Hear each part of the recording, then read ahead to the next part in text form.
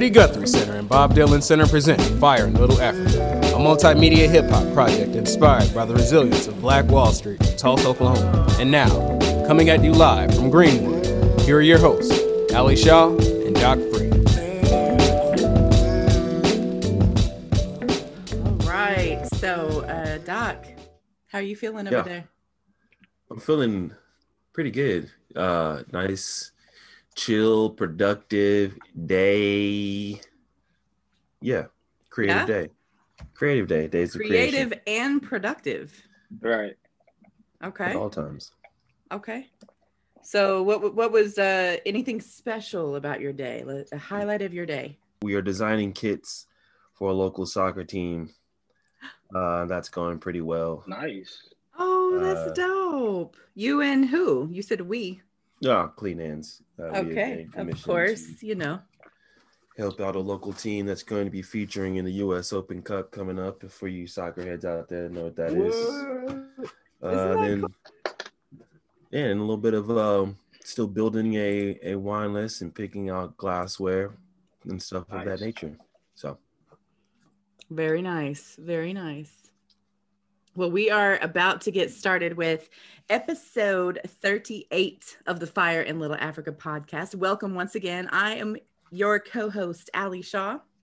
And I'm your other co-host, Doc Free, who's going to turn the old mic around and ask Ali Shaw, how are you doing today? I'm doing well. I'm having a cup of coffee because I need a little perk up. God is a DJ. Yes, she is. Right. And shout out to my good friend Tennille, who gave me this mug for an early Christmas gift. Now, is Tennille a captain? Indeed. I do believe she is a captain. She'll like that. Captain Tennille. Captain Tennille. Indeed. Yeah, but she got me this mug. I love it. It's Mantra Mugs, I think it is, on Instagram, mantra.mugs. So you should check them out when you get a chance. Sure. But yeah, we are I'm very excited that we get to talk to an R&B singer, producer, musician. Yeah. And then let's just not only mention the fact that he comes from one of those musical families here in Tulsa. Like, I don't think it really hit me until we talked to Jimmy Joe and Billy Bruner. Like, you know what? There's a lot of musical families in this city. And correct. Talent runs so freaking deep. So, and then also he is an entrepreneur from right here in Tulsa. Without further ado, let us welcome to the show T-Mase. T-Mase.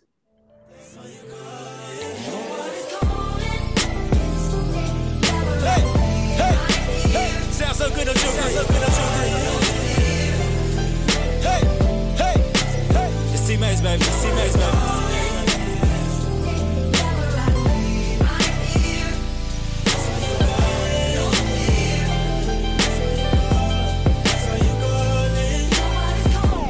Say you do, but you don't.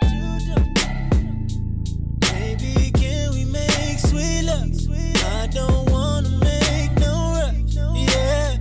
You say you do, but you won't. Baby, come and take a ride. Don't know why you acting so shy. And I know you really want it, and I'm here just to show you that I will. On this love. Yeah, baby. Yeah. So you calling me.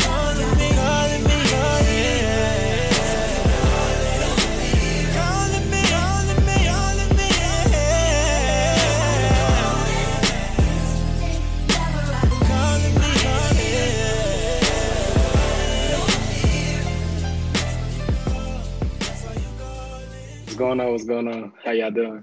Good. She just totally gave the full Black Wall experience right there. One of the greatest intros. I it's like every time Ali Shaw talks, it's like nothing but gold comes out, man. Like any intro she does, like anything she does when she comes out, man. On the radio, she's so smooth. It's like there's never a dull moment. Like she can just control anything. So shout out to Ali Shaw.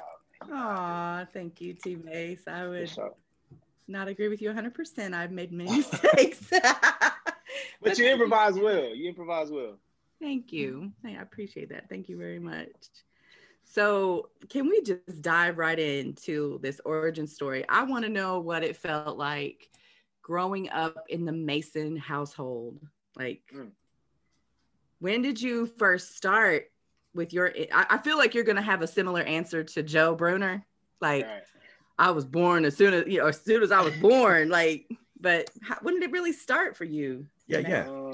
It all kind of started around, I'd say like age 4, maybe age 4 or 5. And I kind of my dad bought me my first drum set. I kept banging on pots and pans. Y'all know who my cousin is, Christian Mason. Yes. My first drum set was built by him. We built it with phone books, hangers, pots, laundry baskets, you name it. And I had a real pair of drumsticks, and he kind of showed me. So I came home one day, and I'm trying to just put this all together, and I'm just banging on stuff. And my dad's like, all right, it's time to go ahead and buy him a drum set. And so I'm banging through the house, and I'm playing every day. And then, fast forward to like maybe 7 or 8, and I actually played my first service, and it was like a throw him on the drums, one of those moments where he's like, hey, put my son on the kit, and I get on, and it's just like, from there, it's just like, and I didn't even know that at that time what my family really was, what, my dad and them had went through as far as, being signed and all of that. So I was just like this kid that just loved music, making beats every day on the table at lunch, and beatboxing, and any movie I would see that's a beatbox or TV show or radio, whatever it was that had to do with music, I was just so inspired by it. And like I said, it started at a young age. My dad tried to teach me guitar, and it never worked. I was always beating on the drums. He used to do guitar lessons at our church, and I would always be there on Saturdays with him. And I'd be like, "Oh, can I go to the bathroom?" I sneak out, and so the drum booth is right in front of the classroom that he would teach in.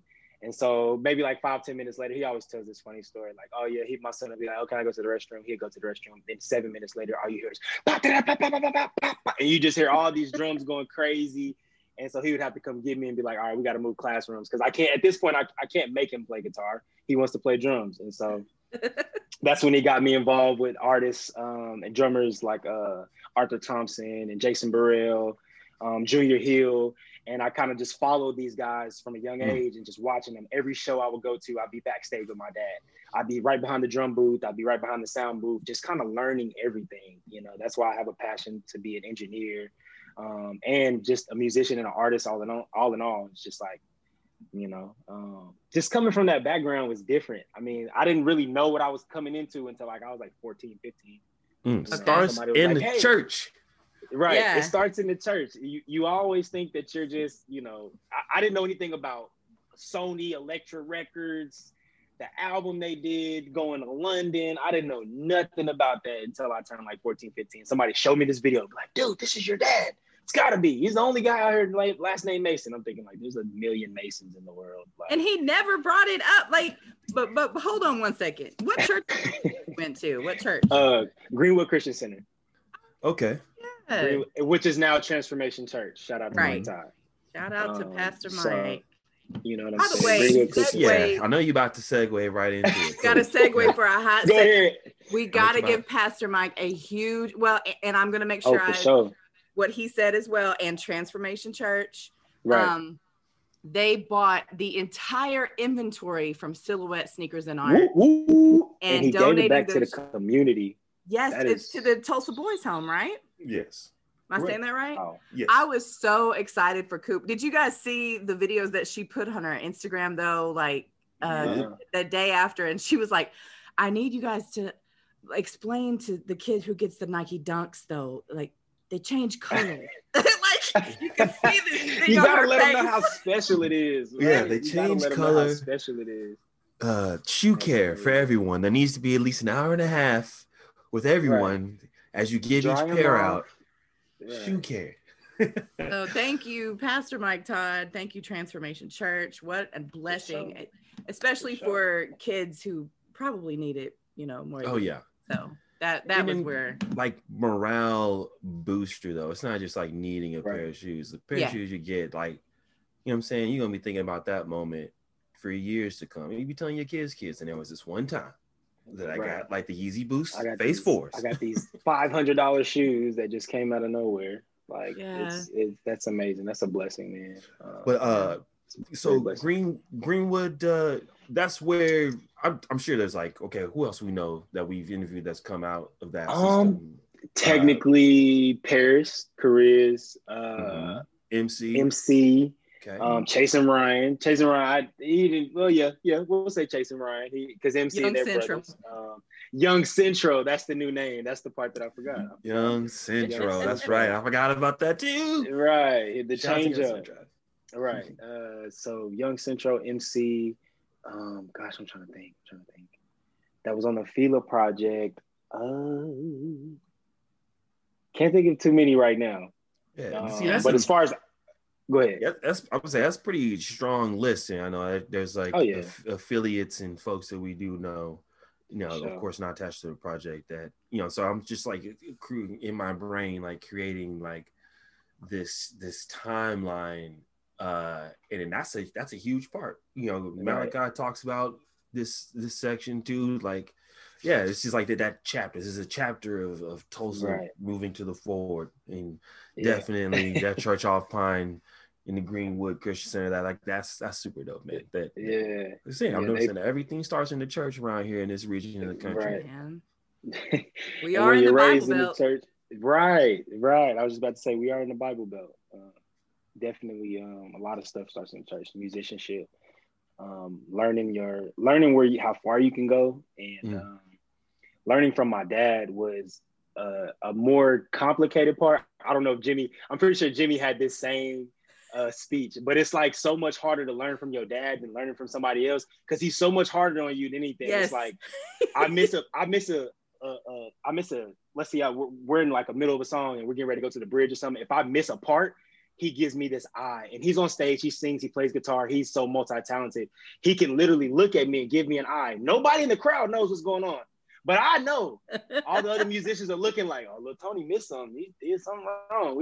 I got to continue playing, and he's so much harder on me because he is so far up there when it comes to like knowing how to control a situation. He knows how to control a worship service like no other. I've seen this man just build, from the ground up as far as finding musicians, teaching them how to worship, teaching them how to play in the moment, teaching them like, you know what I mean? Teaching harmonies and, just to be able to coach an entire praise and worship team. You're responsible for 10 to 11, 12, 15 people at a time and, making sure that they're on harmony parts. And he's pretty strict about a lot of things like sound wise. I've seen this man call out the sound man in the middle of a conference.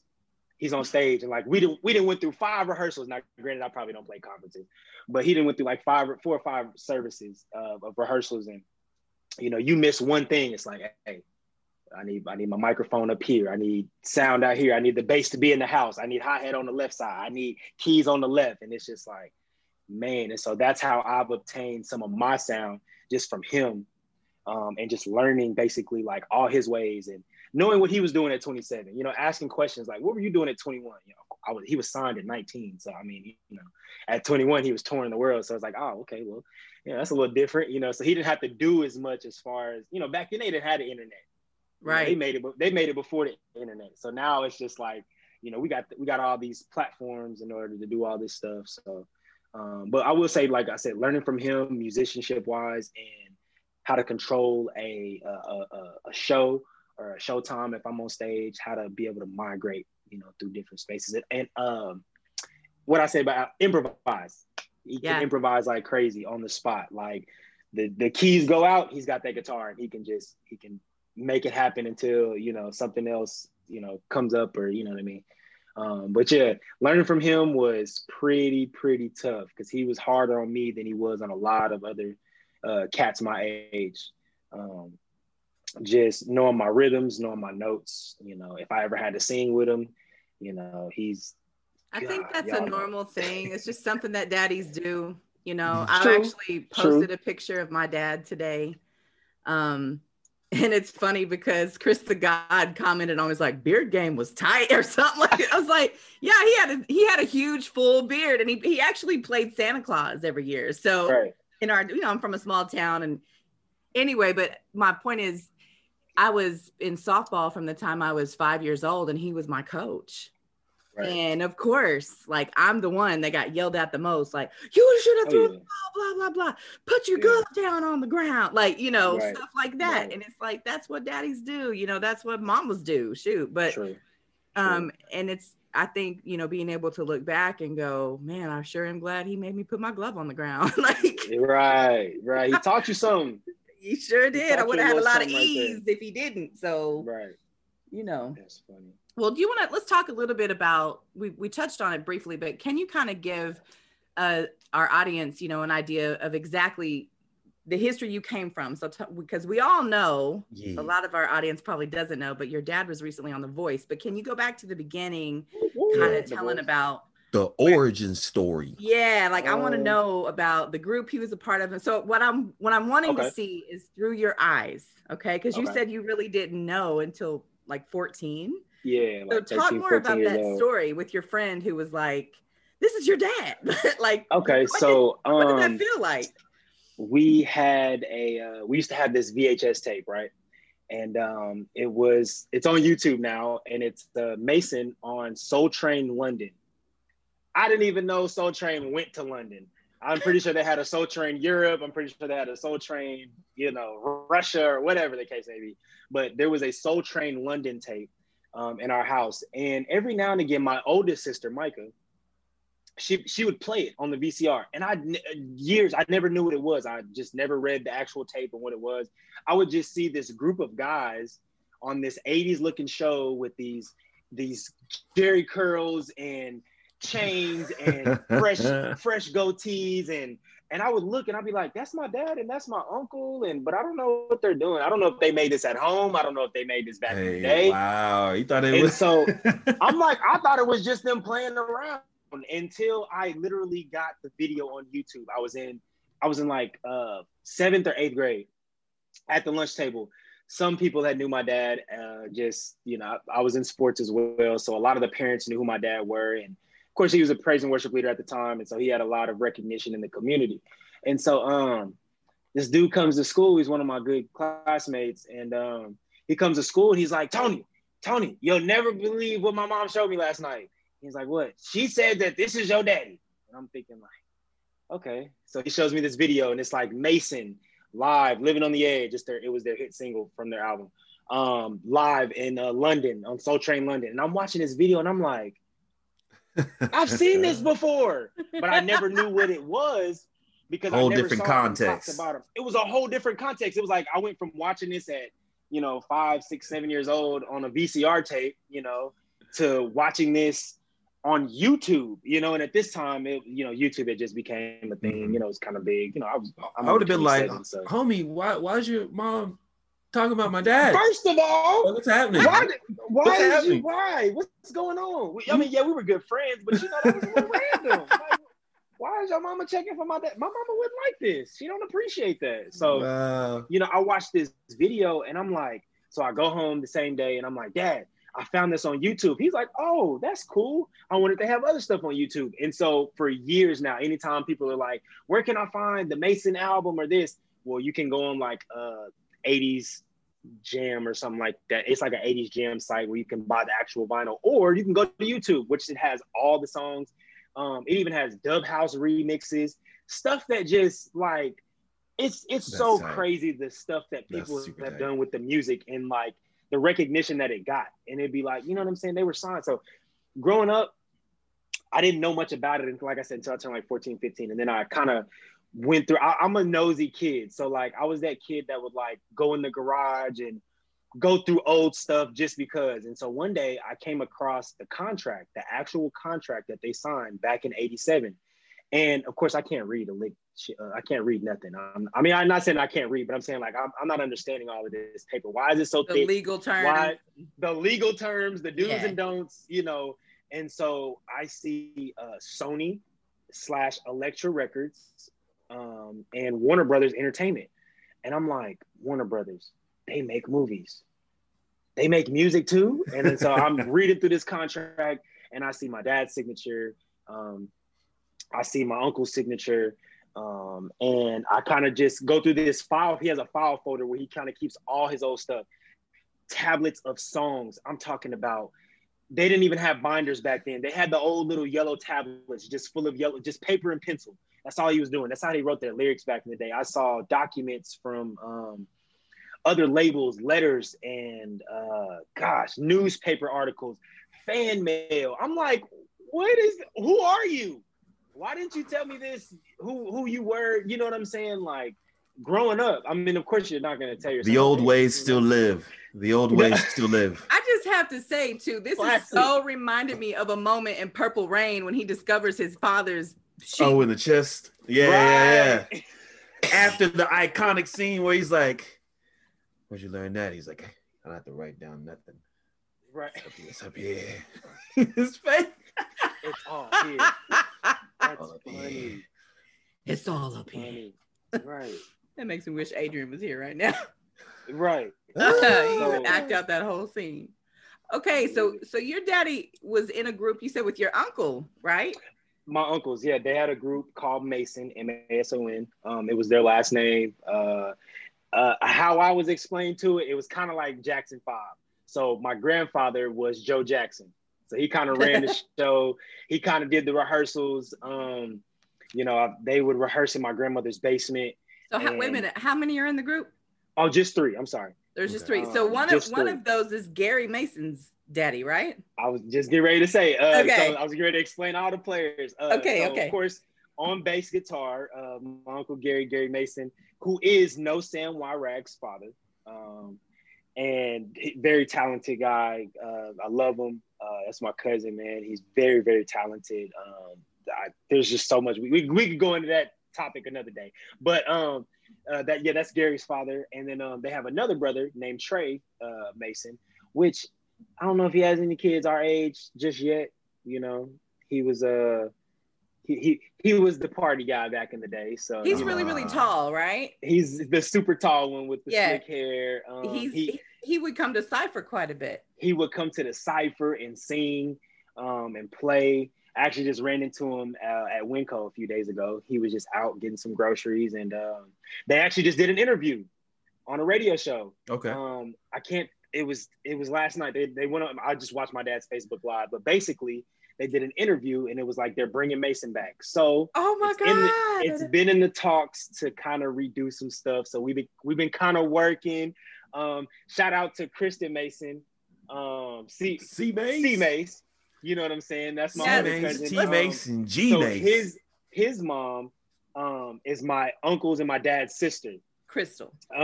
There's this funny story about how they would never let her, my grandfather would never let her be in the group, and the guys didn't want her in the group. And at first they were kind of like a group with the girl.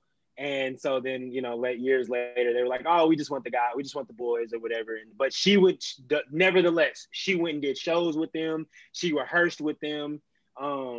She's was there every step of the way. She's an amazing singer. Yeah, she's an amazing singer herself. And so that's why my cousin is so talented. It's just, music is just all around our family. Yeah. So it was just, I love watching you and C-Mase play together. Oh man, it's amazing. It's when amazing. Y'all hopefully get he comes on stage back home together. soon. Because you remember his, it was his 30th birthday party. In the back Mason of the and Friends. And I got to host that. I was so excited, and it was like, those were the days. Gosh, look at all the Masons here! Like it was. Oh, and we actually performed at the end. Yes, you did. Because that's why I was on guitar. That's what I was thinking about. I was like, well, I feel like you were playing the drums, and like y'all were all, somebody had an instrument or singing, and it was just like, yo, this is so cool. The whole freaking family is so talented. Like, yeah. Wow. Yeah, my sisters got on stage. My aunt got on stage. Me and Kristen got on stage. My dad got on stage. My uncles got up there and played. I played. We all sang. And it was just like a family reunion. I forgot about I still have pictures. I have to go look that up. This brought back a memory. So I'm like, now I got to actually go look that up. That was a great, great day. It was. Those were some good times. I wish they wouldn't have closed the Yeti, but that was a great time. And that was a great time to be around my family, man. And that kind of showcased our talents and showcased, what they were really about. And so you know, what they brought to the table, what we all obtained from them, what we all gained from them musically. And yeah, that was just a really, really dope time. So I fell asleep watching the podcast, not the podcast, but the Facebook Live last night, what they did. Yeah, I'm gonna go look at his page because I want to know what radio show they were on. And then, you know, just happened to mention the fact that he was on The Voice recently, him and Faye Moffitt. Oh yeah, for sure. Shout out Tulsa, shout out Faye Moffitt. Yeah. And yeah, that was a great experience. We had to kind of keep it under wraps for like damn near a year. I know. And that was like kind of like intriguing because like the year before I went to The Voice and I only made it a certain level, and I was like, oh, you know what, I'm good. I made it this far. I'll come back next year. And so he told me after he had made it. He didn't tell me when he was going. I think he told my mom, of course, or whatever. And so I was like, hey, where's Dad at? And she's like, oh, he's out of town. You know, he kind of went to go handle some stuff musically. And I'm thinking like, all right, whatever. He went to do a workshop. He travels with music. So it's like he goes from church to church and kind of builds their praise and worship team up, kind of builds their music program up. So anyway, like I'm thinking, oh, he's up in kind of like a consultant. And he kind of just goes one-on-one with each musician, each singer, the praise and worship leader, the pastor, the minister of music and stuff like that. And he kind of coaches them. He has his own book, Rediscovering the Atmosphere of God. And so he kind of goes and does like a conference, kind of like what they call an encounter for like 3 days. Okay. Or 2 days. It'll be like a Friday and a full day Saturday. And he kind of just teaches mainly on worship, you know. One thing I've always been taught is, you know, the praise and worship is for God and the word is for us. So learning to enter the atmosphere of God with the praise and worship team and everybody being on one mind, one accord. You know, funny story, not every time, but most of the time I would go to rehearsal with my dad at praise and worship rehearsal. Just a little quick story. Every time I would go in there, I'd be in the back playing the drums in the youth service or whatever. Maybe there's another kid back there. We're just playing on the instruments and stuff. And I would come up and there's like a whole worship service going on. There's just the band playing and everybody's just in there praying and worshiping. And it's just like, my dad's like, if you can't worship at a rehearsal, how are you going to be able to lead, you know, in front of, how are you going to be able to lead other souls if you can't even get your soul right at a rehearsal? And a lot of times us as musicians would come to rehearsal and be like, oh, we're just here to play and practice. It's more than just that. You know what I mean? It's not just we don't just look at the vocalists and say, oh, they're just holding the notes. No, they have to be able to enter into their personal space with God at a certain into that sacred space. Into that sacred space. And that goes for musicians too, because I mean, we could just be up there clear, you know, non-clear-minded thinking about something else. And it's like, you're not tapped in to leading this worship service right now. Why are you here? Well, I think that goes for a lot of artists, and even from my perspective, like you got to be present. Oh, right. You got to be here. You can't leave all your issues at the door. Yeah. You got to be here. You got to be ready to lead this crowd. And so that's been my mindset. Every time I get in front of a crowd, it's like, I like attention. I like interaction. And I like to work with the crowd. You know what I mean? So it's like, if I can't grasp your attention right there, and it's like, you know, why am I here? What am I doing? What am I doing this for? That's actually one of the things that I remember most too about T-Mase's birthday celebration, because you were able to get up and sing a few songs, and I was like, I love when I get to hear you sing, because it feels like it's few and far between, but a lot of it is because I was doing other stuff, you know, and it's not easy for me to make it to a show. So, and I know Doc can relate to that. Oh yeah. Well, yeah. Right. Back in the day. Yeah. I try to think about some other forms of music where it's like that, where you can't just show up and go through the motions, like metal bands. Like you're the style of music and the intensity that you're playing, you have to, like, there's no even when you're practicing letting out the gas pedal. Yeah. Wow. Yeah. You all have to be on one accord. So, gosh, we went that way with the worship service. That's okay. And I meant to tell you, like, don't feel like you can't tell little stories. We let our conversation flow here. We want to hear those stories, man. We were talking about right before the story came. Mm-hmm. I can't even think of it. You were talking briefly about your dad and his history, and you found the contracts in the garage, and so what I'm really to the voice. Oh, go ahead. No, go ahead. No, you go My ahead. fault. We were talking about the voice. So he didn't tell me what was going on, and so of course COVID's going on and all this stuff, and it's pretty hectic. So he had a really good friend, a really good connect or whatever, and he does a video audition. I'm gonna back up like 2 weeks in advance. I come over one day, so I don't know about y'all, but I still get my mail sent to my mama's house. I don't care how old I get. I don't send my mail. This is my part. I don't send my mail to my apartment. I just don't believe in doing it. It's any gifts, packages, you ain't finna steal from me. So that's how So any mail, checks, anything like that, debit cards, medical bills, I send it to my mom's house. Send it to the safest space, Send it to the safest place. Y'all can send all the little promo Target apps and all the little the Arby's, the little coupon. You can send all that to my house. I don't care. But I'm gonna send everything to my mom's house. So anyway, I'm over there getting some mail or whatever. My mom calls me the night before. She's like, "Hey, you got some stuff over here. You know how your parents are. You got a check over here. You want me to open it?" "No, leave the check, Mom. We're good. I'll come get my check." So I come over the next day after work, and it's just him at the house, and I don't knock. I have a key, so I was like, "What's the point of knocking?" I kind of made a Facebook post about that a few weeks ago. Like, do you knock when you go to your mom's house? Like, I don't. I think I saw that. Nah, I don't. You know what I'm saying? I don't ever want to catch you off guard. You know what I'm saying? Or anybody off guard. I call in advance. I call like an hour in advance. Like, "Hey, what y'all doing? About this time." That's so I know that hours worth of variables that could happen at any moment. Nah, I don't walk. No. Mm-mm. You don't want to walk into the wrong situation. Well, yeah, you never know. Like, even if something like just got out the toilet, I don't even want to walk in there until about 25 minutes later. 35 minutes. Not nobody going there. So I come over, and he has his own little office / studio setup or whatever.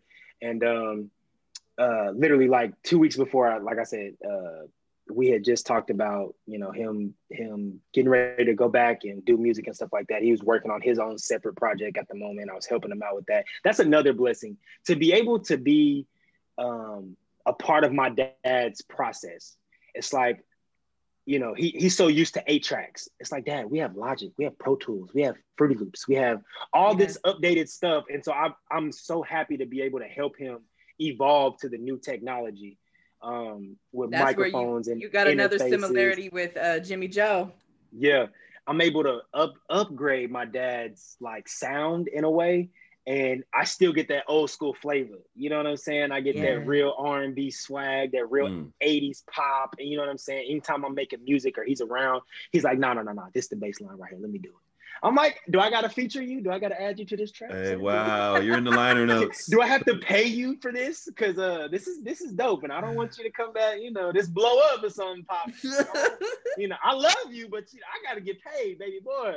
So I come over there, and I walk in, and he was like, "Who is it?" I'm thinking like, there's only 3 people that have keys to this house. My sister doesn't even have a key to the house. Just me, my mom, and my dad. So he's like, "Who is it?" I'm thinking like, he's in the middle of singing. First of all, let me say this. He's in the middle of a song, like a Donny Hathaway song, which is the song he sang on The Voice. Thank you. He was singing that on The Voice, but he's singing another Donny Hathaway song. And I walk in, and like halfway through the verse, he's like, "Who is it?" I'm like, "It's me, Pop." "Oh, okay." So I walk in on him making this audition video. My sister had bought him like one of those ring lights and stuff like that. Since COVID was going on, they were doing the auditions virtually. Now, you could have came to a certain location and went to Oklahoma City or Dallas or whatever the case may be, and did your audition. But like I said, he had somewhat of a connect, so he just sent in a video, and they were like, "Yep," right away. So I walk in, I'm like, "What are you doing?" He's like, "Oh, just recording this video, just." I'm thinking like, you can tell me, man, what's going on. He's like, "Oh, you'll see here in a little bit." Just like 2 days later, I come back over just to kind of hang out with my parents. It's like a Saturday. I go over there every weekend just to kind of chill with my parents or whatever. And he was like, "So that video you kind of walked in on me making, that was a virtual audition for The Voice." And I'm like, "You're going to The Voice?" And he kind of shared with me the story. There was a lady that he had a friend. There was a friend on the show who was a contestant, like the last 20 of last season. And so she's like, "Hey, I got this friend. He's amazing, blah, blah, blah. You guys should check him out." And then they emailed him, and he made this video. And so long story short, he gets invited to go to Oklahoma City to do like not the blinds, but you go to Oklahoma City and do like this kind of personal one-on-one with like certain judges and producers and media artists and stuff like that. And so I catch him on his way out. He's getting ready to go to Oklahoma City for a few days, and he's got his bag packed and stuff like that. And I'm just looking at him like, man, like, why didn't you do this like 10, 15 years ago? Of course, The Voice wasn't really popping like that. It was more like American Idol and stuff like that, which we have already done. And, you know, these shows, you know, they're what they are. You know, you get out of them what you get out of them, and they're very great exposure. They give you great coaches. They give you great publicists and media artists and people to kind of show you where to go. Like, okay, yeah, you might not be a perfect fit for this show, but you're a perfect entity on your own. You know, you're a great artist on your own, and we can help you out in certain ways. And so he goes on the show, and he goes for like the weekend, and I think he stayed at a hotel or whatever.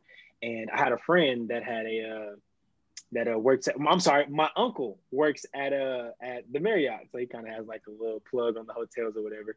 And so my uncle's like, hey, tell your dad to call me. He said he needed a room for like another 2 weeks or whatever.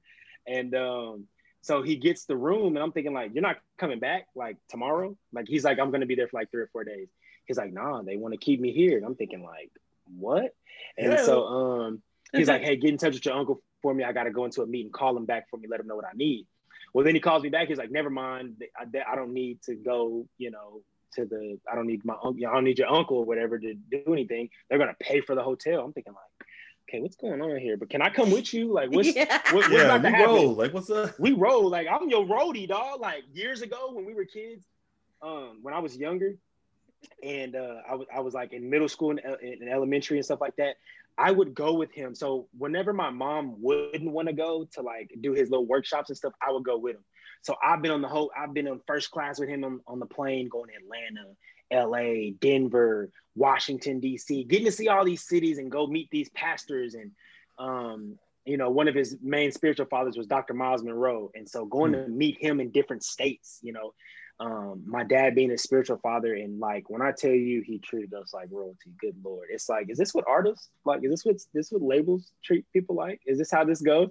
And so, you know, it was almost like, hey, like, take me with you, like the old days. Like, you know, I like missing school for this. Like, let's go. Like, I don't care what I'm doing. Let's just go do it.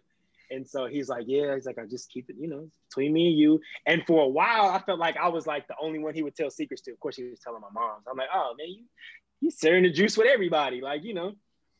So he comes back that week, and he's like, hey, I'm getting ready to go to LA. You know, you can't really tell anybody. Of course, we can tell this now. It's like, you know, you can't really tell anybody. You know, only people that really know is like you, your mom, and your sisters. Like, don't even tell your girlfriend. Don't tell your best friend. Don't tell your cousins. Don't tell nobody unless, you know, it's all approved and stuff. So keeping all this information was very, very hard, because it's like, like, it's like, we're going. Yeah. And so, you know, and I'm just so amped for him, because it's like, this should have been happened personally years ago, but it's like, there's a time and a season for everything. And for everything to be unfolding in his life the way that it is now, it's only letting me know that my time is coming. Yeah. You know what I'm saying? It's only letting me know that if you keep going hard, you keep progressing, you keep doing the right things, keep plugging away to the right people, making the connections with the right people, you know, it only gets better. Now, he didn't get picked. Of course, everybody saw, you know, they were like, hey, we got texts from family members. Like, I mean, not to like bash on any of the judges or anything, but, you know, they're like, oh, such and such didn't choose you because they know you'll smoke his ass in a real one-on-one battle. And I'm like laughing, like, my friends are texting me. I got college coaches texting me, like, I saw your dad on The Voice. And it's just like, so much came from it. And so a cool thing was, he was in LA the same time I was. I went down there to kick it with T-Mase for a week. I went down there to link up, finish up my album, and I just kind of linked up with my cousin, and we were hanging out. And he was like, Uncle Tony said he was down here. And I'm thinking, like, he told you? So I can tell him that. So I step out the room. I call my dad. Did you tell Chris anybody? He's like, no. I just told him I was in LA. I'm like, all right, cool. And so come to find out, like 2 days later, he couldn't even meet up with us because of COVID.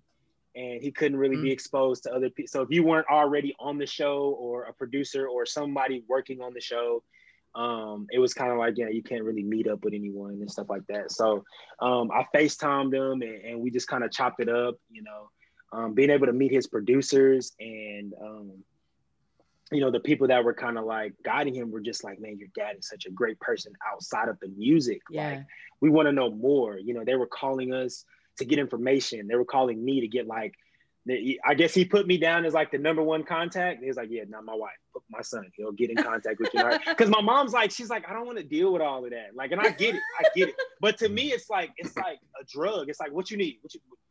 I'm on YouTube. You need a link? You need an email? You need a picture? What's up? What you need? And so I was kind of like the go-to guy between all of that, just kind of like getting the family together, getting all the information together, sending the disc off and sending all the videos and stuff like that.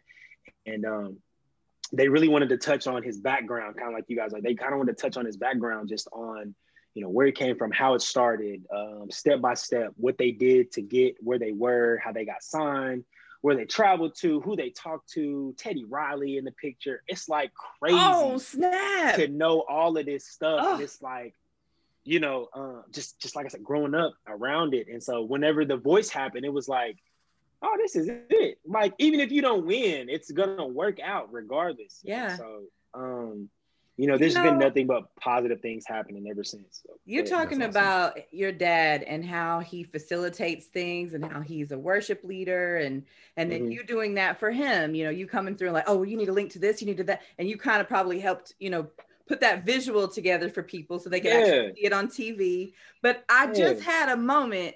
As you were talking about that, I'm like, that is exactly what you were doing during the Fila recording sessions. You were everywhere. Like every time I turned around, and it's a very specific memory. We are in the hallway at the Greenwood Cultural Center in those where the back studios are. Mm-hmm. And whatever it was, like you were just running back and forth. And I caught you for a second, like, T-Mase, you good? You need anything? Like, hey, Allie, I got to go set the microphone for such a da-da-da. And it was just like, that's who you were in that whole time. So now I'm like, you just come by it honest. Like, I love to do this. It's like, even if I'm not the face of what's going on, I love to be a part of it. So when Stevie called me to do this, it was like, Stevie called me randomly. First of all, let me say this. Stevie DJ'd my best friend's wedding. I didn't know who this guy was at all. After the wedding, I'm fired up. I'm just like, hey, we about to go party, this and that. My friend had a wedding at the casino. And I walk up to the DJ and I'm like, hey man, you need help getting your equipment out somewhere. I can help you break it down. He's like, oh, for real? Cool. I'm breaking down. I'm wired, everything set up. He's like, damn, this motherfucker broke down all my perfectly set it aside, all the speakers together, all the wires in one bag, all the microphones, everything just kind of wrapped up perfectly. He like, what's your name? I'm like, T-Mase. I'm like, oh, I say Tony Mason or whatever. And so then, man, like a few weeks later, I get a call from Stevie and Canvas. And, he tells me about the Fila project. And he's like, man, I want you a part of it. And he lets me know what's going on. He's like, I really need your help. And I'm just like, what? Like, we doing this for real? So it was just like being able to be a part of the setup and getting the equipment. It was like stuff that we live to do. You know what I'm saying? So when he called on me, it was like, I don't care about being T-Mase. I care about everybody getting their having a fun time. Now, don't get me wrong. I took some time to myself and got to record and link with artists that I've never linked with, making great connections. I had never known Ray June. So there's this thing about Oklahoma City and Tulsa. Like they have this barrier or this it's almost like opposites. Like they just don't go together. It's like, I don't know what it is. There's always been this beef. Even when my cousin would go down there and perform at this place called like the Blue Rose or something, he would always be like, man, every time I go to Oklahoma City, there's always somebody like not like vibing with me, like somebody hating or, there's some fellas there. And I'm just like, what is this barrier? And so there's always been a beef somewhere along the lines of R&B singers. Like there's a ton of rappers in Tulsa, but when it comes to R&B singers, there's always just like this, who's the best? I'm like, I don't care who's the best. Like I'm good at what I do. You're good at what you do. Let's just collab. Let's just do what we do. And I've always tried to be, I've been told that I've been the gap, filler when it comes to R&B artists. Cause I ain't worried about all that, you know, who got more followers, who got this much views. It's like, look, we all good at what we do. And I'm not about to act Hollywood to somebody who does exactly what I do. Let's make each other better. Let's sharpen each other. So speak on some of these artists that you've worked with before. I know Ray June, you have a song with him called Dream. Mm-hmm. Who else have you collaborated with? That I didn't know, or anybody in Tulsa? Just period. Yeah, Tulsa. Period. So I had never linked with Jerry Mana. That was one. Me and 2-Piece haven't really ever done anything together besides his we did that song on his project recently, but that was like 2 years ago. We did that 2 years ago. And so the fact that it came out this year was like really dope. So I was like, man, what happened to the song? Like, I liked it. But being able to link with T-Rush, and I played for T-Rush multiple times, and she's always been like, let's get in the studio. And I'm thinking like, all right, let's do it. And then like, it just never happens. Just schedules, and, you know, people have other lives and stuff like that. And so we just never got to link. So it was like all that talk about people in my DMs like, hey, let's link, let's do a song. It's like, all right, let's do it. Well, I set up the time and people don't show up, or maybe there's schedule conflicts with what's going on. Yeah. So I'm like, you have no excuse at Fila. Right. No excuse whatsoever. You know, I'm used to linking with people like Canvas and Paris Careers and MC on a daily basis because we just kind of kick it like that. Yeah. You know, those are like my brothers. You know what I'm saying? Like, we iron sharpens iron, and, you know, those are some really solid guys, and I keep them around me because they keep me grounded in a way. You know what I mean? Like, to know where I came from and stuff like that. You've also linked with one of my favorite singers in Tulsa, 91. 91. Yeah, that song Used To. I love that song. Man, that's my guy, man. I'm hoping that we can do more work together. He's on my album. Mm-hmm. So I brought him out of the shadows a little bit, and you know, he has his own life and stuff like that. But I remember when Jeremy first came over to my house and he was like, man, I want to do music. And I'm like, bro, you're a running back for OSU. You're going to the NFL. Like, no, you're not singing anything. And so one day, me and his little brother were like best friends. And so we went to school together. So one day after school, we had got out of football practice or something, and Jeremy's in the shower, he's singing. And his mom's like, listen, he can sing. And I'm thinking like, this man not singing. And I just happened to walk past, and he's just like hitting some notes. I'm like, hold on, you on the field and singing? It's like, it's almost like, you know, you can be talented and be athletic at the same time. It's not impossible. Well, I told him once, he reminds me a lot of a guy that played football for OU. He's from Wynnewood, James Allen. And he, same thing, like all-star football player, played at OU, went to Chicago Bears, you know, and then he just was like, you know what? He quit, and he pursued a music career, but he also did some other things as well. But like, that was really his passion. And I'm like, your stories are so similar. That's so weird, you know? Right. But yeah, so I get it. Like, you follow your passion, you know what I mean? And that's what really matters. It just, you know, I look back on it in college. I went and played at a JUCO, and people always tell you the JUCO is like the worst of the worst. So you're going to get the lowest of the totem pole before you get a Division I or Division II or Division III school or NAIA, whatever the case may be. Right. And I just kind of got like, after high school, it was like I had opportunities to go to like Dallas School of Arts, or, you know, it was almost like the Juilliard of Dallas. That's where Nora Jones graduated from. Nora Jones actually went. Yes, she did. Mm-hmm.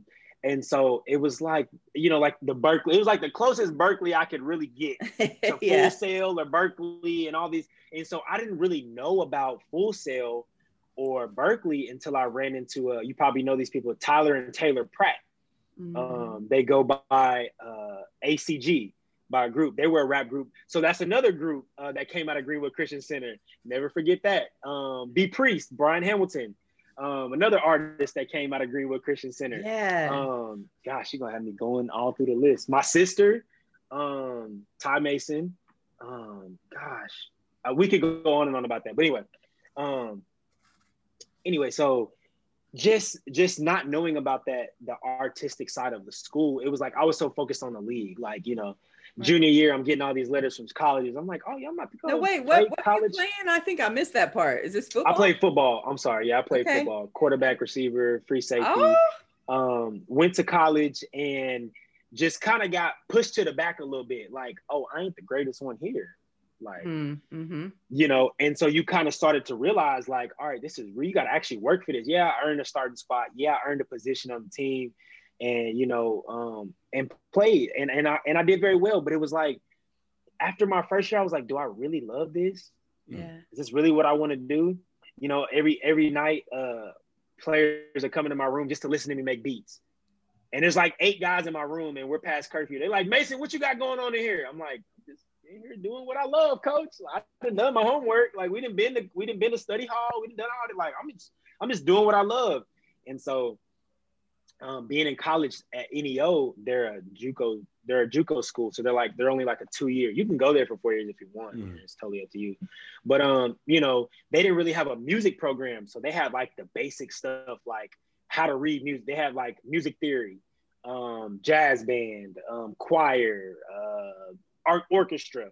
So in order to obtain the you know, music business degree that I got, I had to go through like music theory. Never in my life. So there's one thing I do get mad at my dad for. He never taught me how to read music. But I'm only going to tell you this because he never learned how to read music. He learned. Because you have a God-given talent of being able to play by ear. It's a play by ear. My dad tells this story all the time. He used to steal Trey Mace, his older brother, used to steal Trey's guitar. He would go in the back of the house, take the radio out of the garage, and he would go plug the radio up, and he would go sit in the back, and he would just learn how to play. And I'm thinking like, damn. Look here, let me show you something. You see this? You know what this is?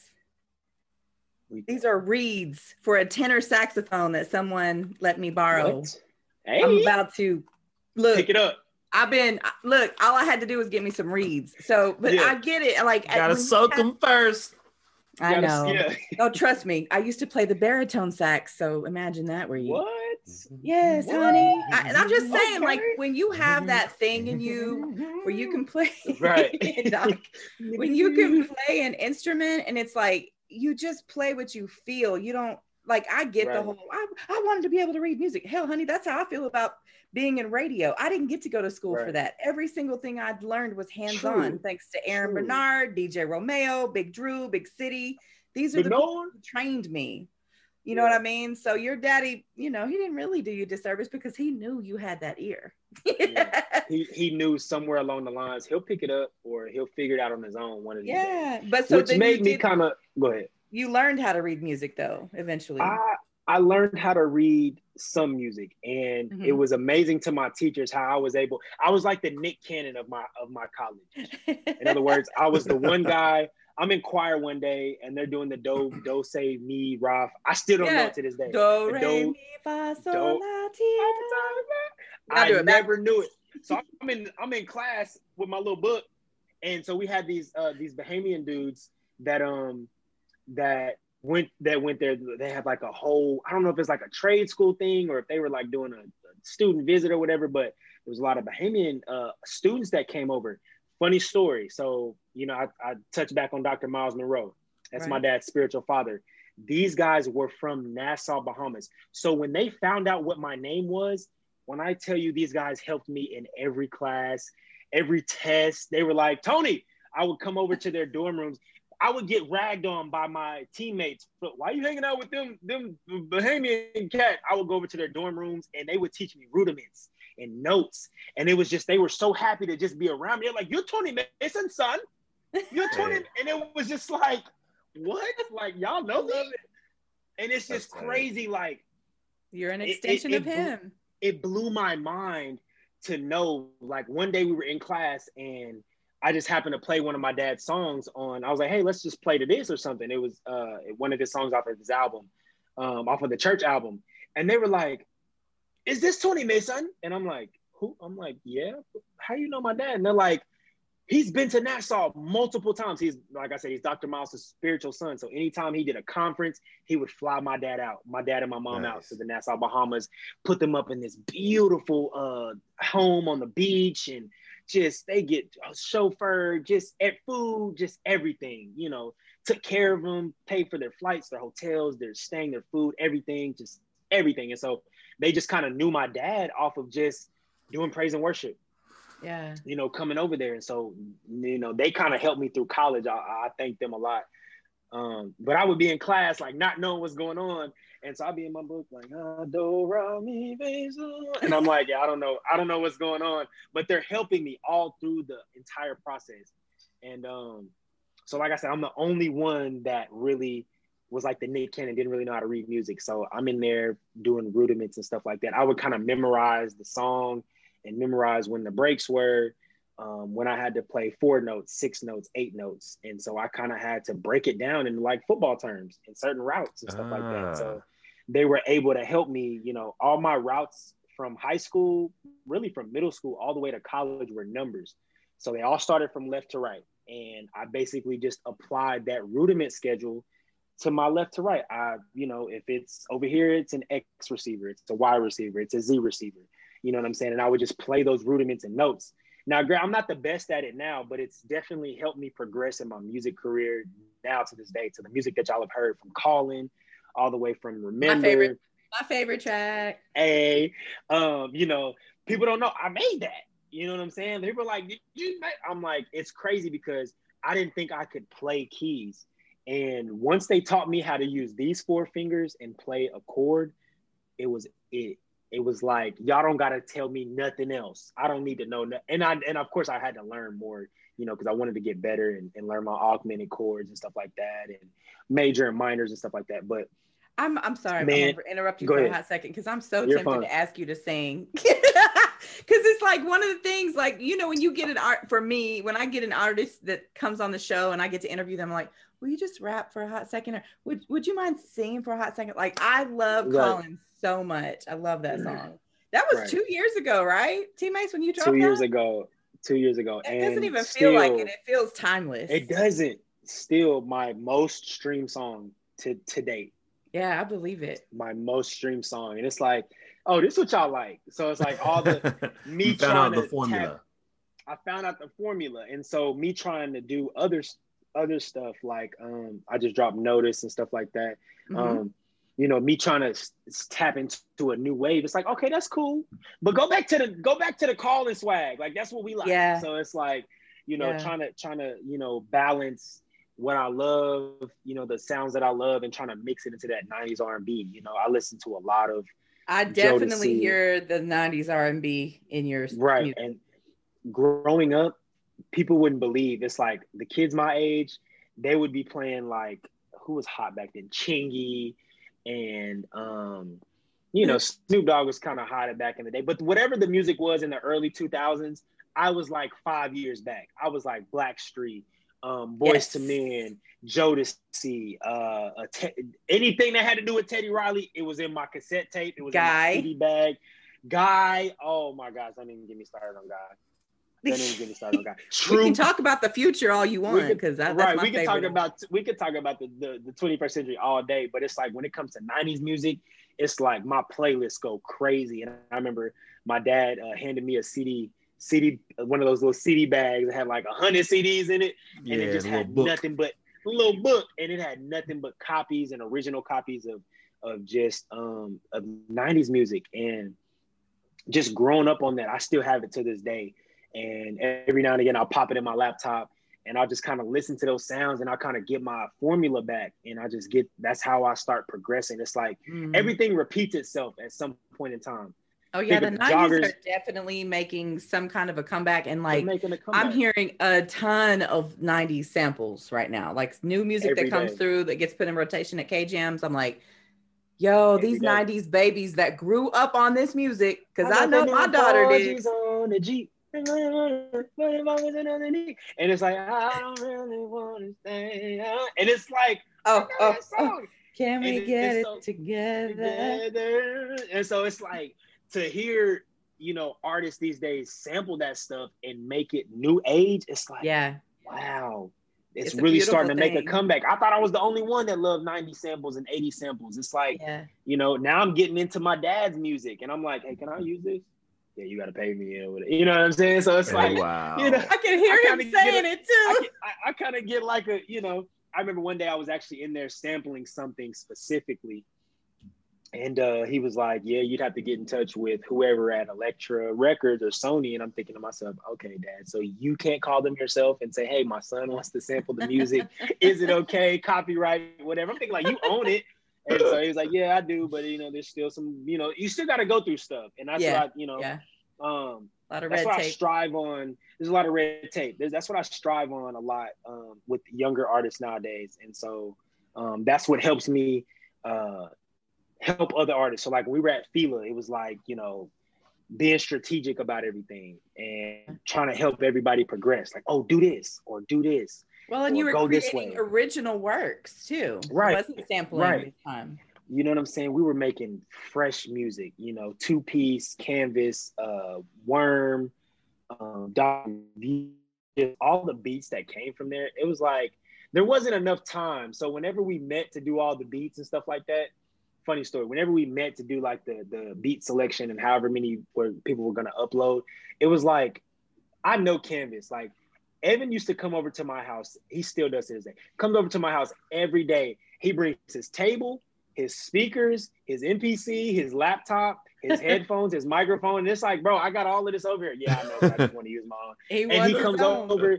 He wants his own, and he'll come over and just make like 20 beats. Like I could go to sleep, go get some food, come back. He's still in there cooking up. My neighbor was like, "What's going on?" I'm like, "Don't worry about it." He was in his bag. I saw it come over him when he was in the breakfast nook kind of area at the mansion, and I was like, you know what? I'm gonna back up. Like I let him do his thing. Yeah, leave him alone. Yeah. So Evan was doing his thing, and so just being around all those artists during Fila was just amazing. Being able to collab with people I've never even known. You know what I'm saying? I want to say I never knew who Sid Carter was, and I met him in a room. It was me, Paris Cariz. I don't know if the song. Nobody knows what songs made the album, but I don't know if this one made the album for sure. But it was me, Paris Cariz, Sid Carter, and Ray June. And when I tell you, we made one of the hottest records. I thought was one of the hottest records of the weekend. Of course, there's probably tons of records made that weekend, but like to be able to collab with them, and it was like, dang. Do you remember the name of it? It's okay if you say it. It was called like Riding Through the Town or something. Ray June was on the hook. Okay. Me and Ray June did part of the hook. Paris and Sid Carter kind of did the verses, and me and Ray June just kind of flowed throughout the verses, did backgrounds. And it just like, I remember Hakeem walking in and like, what the fuck is going on? Why y'all didn't call me? I want to get on this record and stuff like that. Hey, baby, don't go on so much. That seems like a good meeting of minds. So, Ray June, you know what I'm saying? Like that really good 90s vibe too. And so when I met Ray June, we just kind of clicked. Like, it was crazy because my girl was like, he came over to the house like the week we finished on a Monday. He came over like the following weekend. Like, never have I known this guy, don't know him from shit to sugar, just like, but I knew he was a good guy. I just felt it. When you just know somebody has a good spirit, yes, you just can't deny, like, you know what, there's a reason we had, and so me and him had never had a song the whole weekend. Well, that Saturday, he was like, hey, man, you're not finna keep running away from me, bro. We're going to get a song. I'm thinking like, all right, cool. He heard calling and he was like, bro, we got to get a song together. Even if it ain't with Fila, we got to get a song. And so we went to Malachi's office, the big room with the glass and stuff like that. And it was like H23 was the beat name. And we don't even know the song. We literally just talked yesterday. He called me at like 5:00. He was here in town or whatever. In Tulsa, and he was like, man, what's the name of that beat that we did the song to? I'm like, bro, I just know it's H23. That's all I know.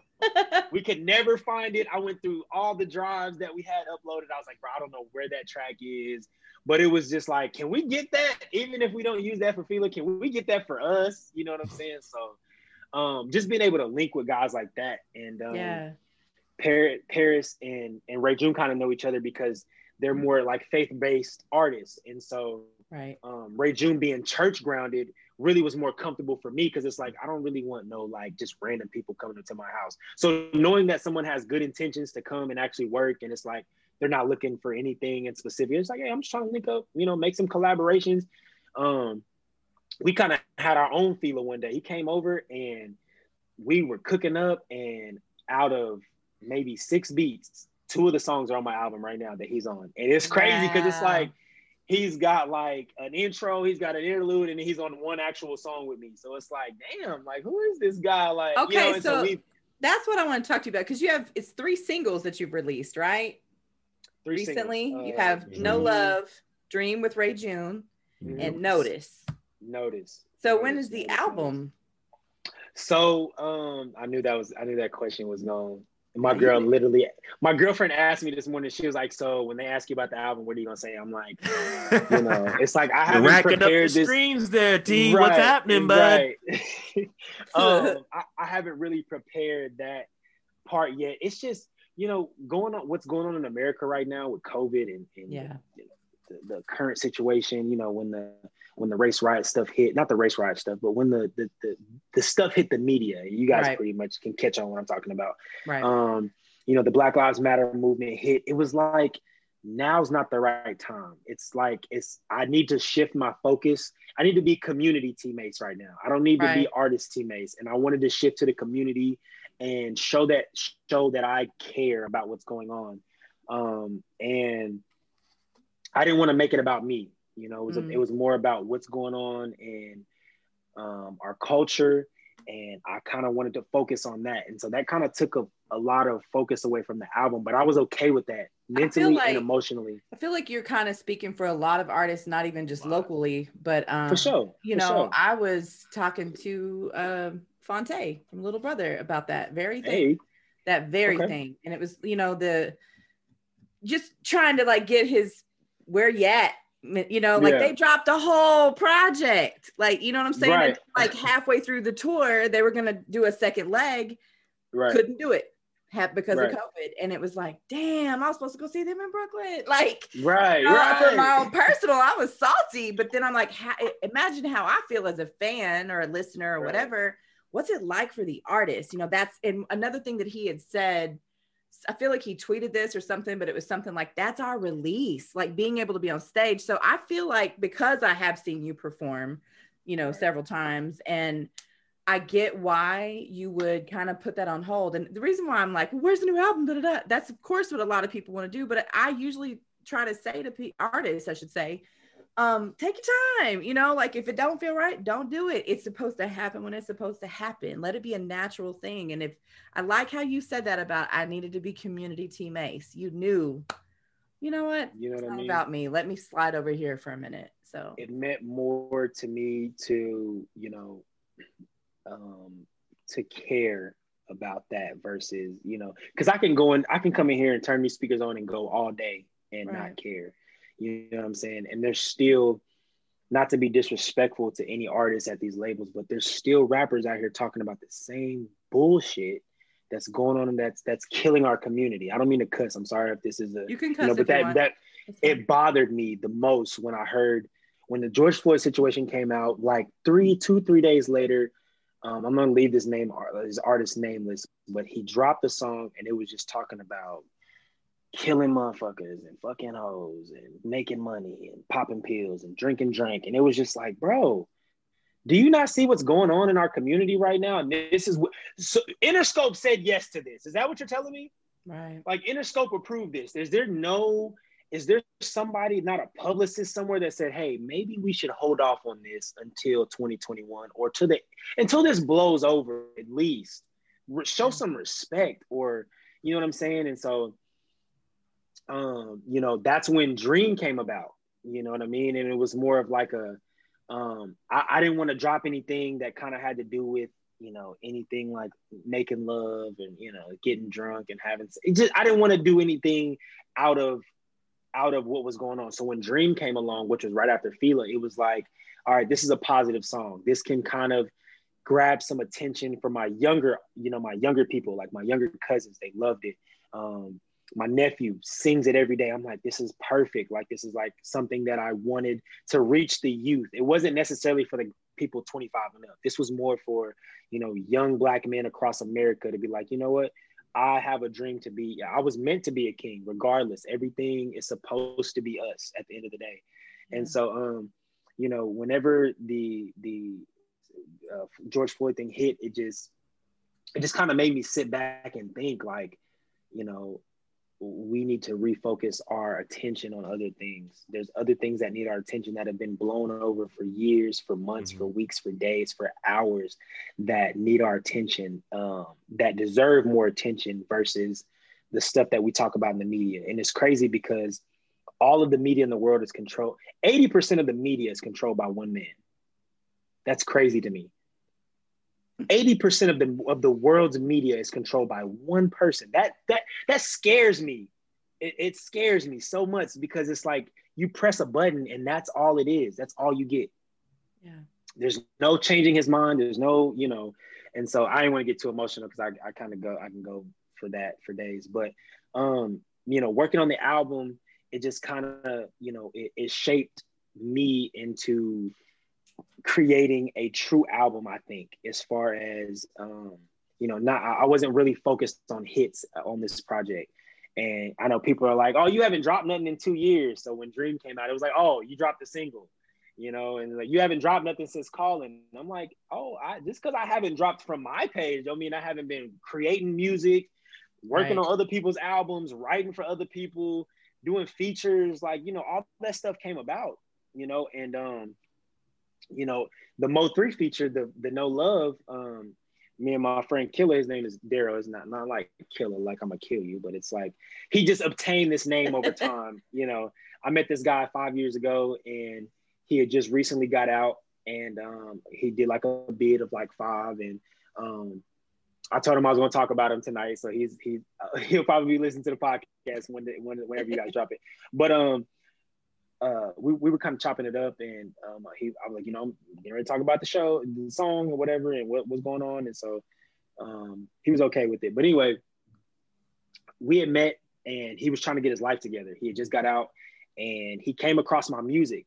And when I tell you this guy, he was knocking on my Facebook door every day, like, hey, when we gonna get in the studio? When we gonna get in the studio? And I'm just like, who is this guy? Leave me alone. Like, and my girl will tell you all the time, there's people that are in my DMs every day, like, when can we get a song? I'm like, I don't even know you, bro. Like, and it's not because I don't know you, it's just I'm kind of like Roddy Ricch said in an interview one day on Hot 95. He was like, there's features that I turn down even if they pay me my regular feature price, because I don't feel like I'm a part of that song. I don't feel like that song is for me. There's certain stuff that I like to rap on, there's certain stuff that I like to collaborate with. But just because the money right don't mean it's always the right song, because their intentions and their message and their heart might not be in the same mental mindset that yours in. Yeah. And so that is a reason why it's like, you know, if you want me to get on a song and talk about, oh, I'm gonna slice him up, it's like, that's not T-Mase. You know, that's just not who I am. And you might pay me you were raised.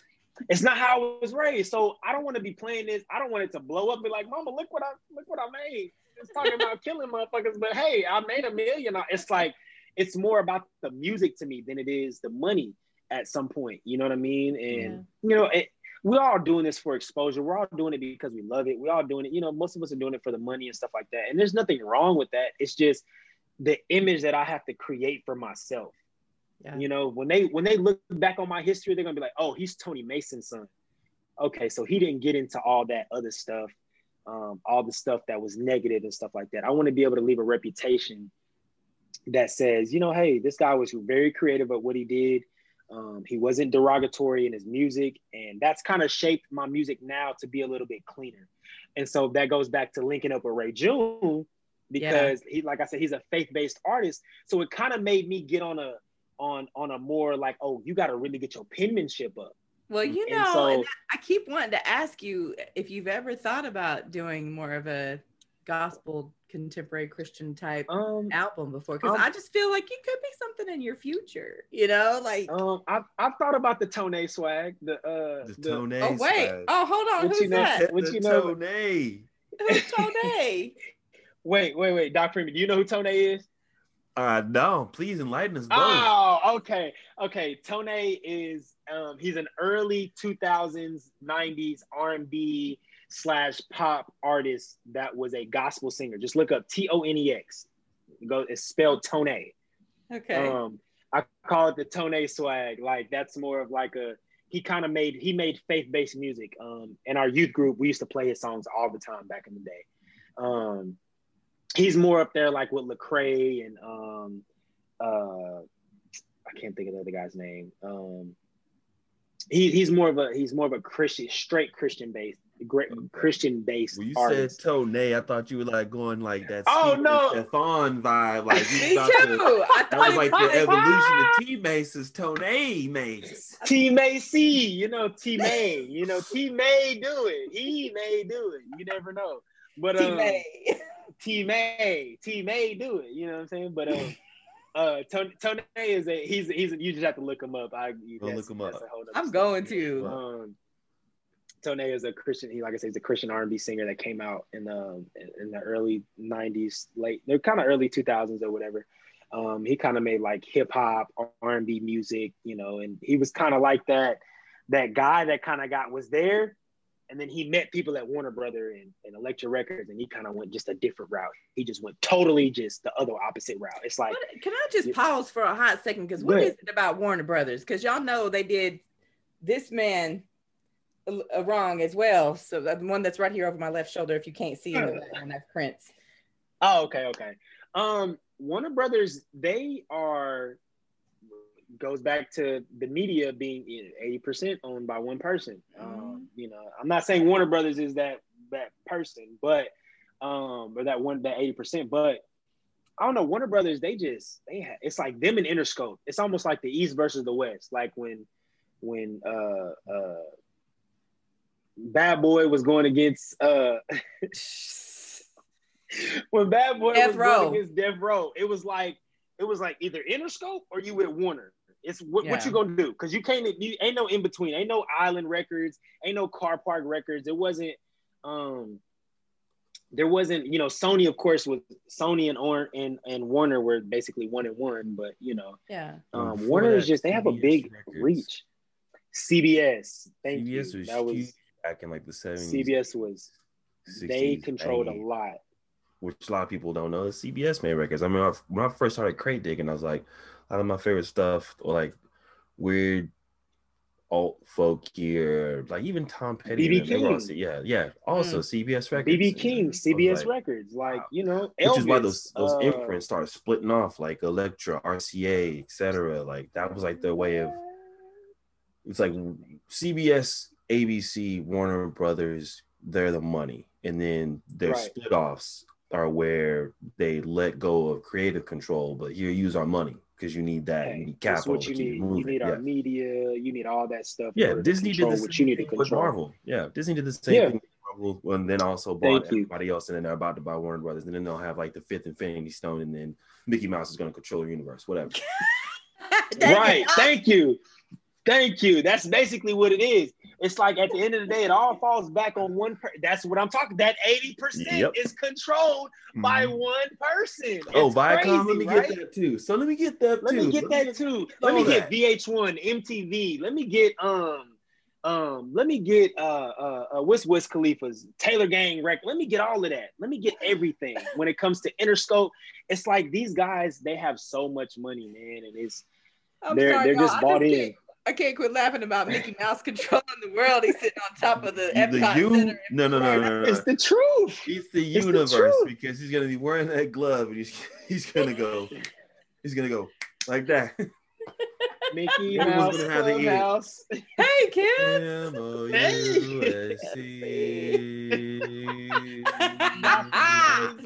Oh, you wild dog. Woo. That's crazy. So T-Mase, talk to us some more about if you are able to kind of sort of give us a preview of what the album will be like. I know you said you didn't really focus on, making hits per se, but it's like, what is the feel, I guess, is what I want to know more behind it. Like, how do you feel about your baby? You know what I mean?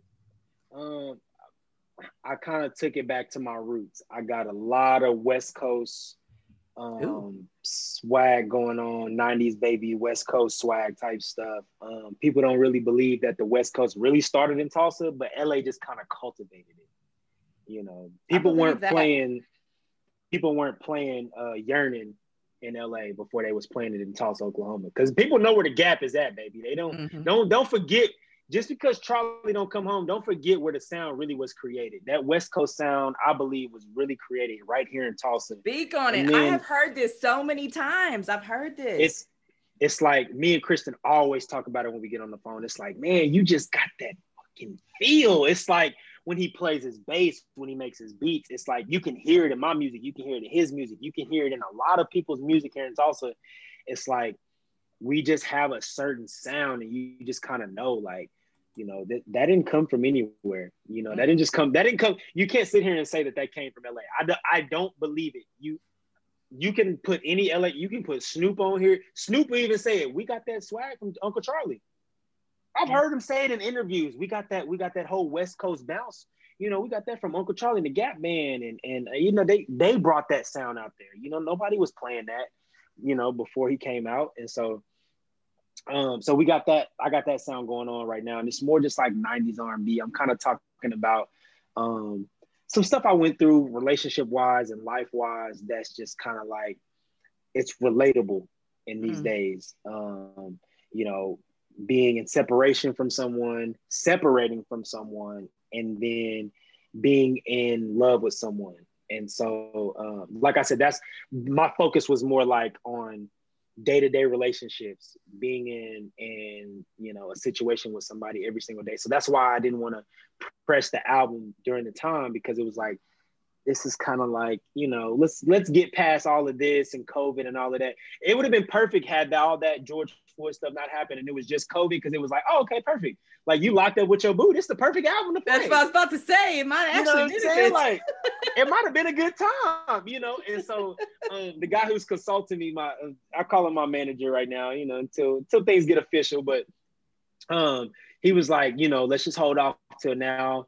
And we were actually just recently talking, and I was like, man, you know, had this whole Black Lives Matter stuff not started back up, and, you know, we weren't really dealing with police brutality and all that stuff, this would have been a perfect time to drop, you know, the album, because it flowed. It was like, look, you're going to be locked up with your girl all day. You're going to be locked up with your boyfriend. Like, play this. This is what you need.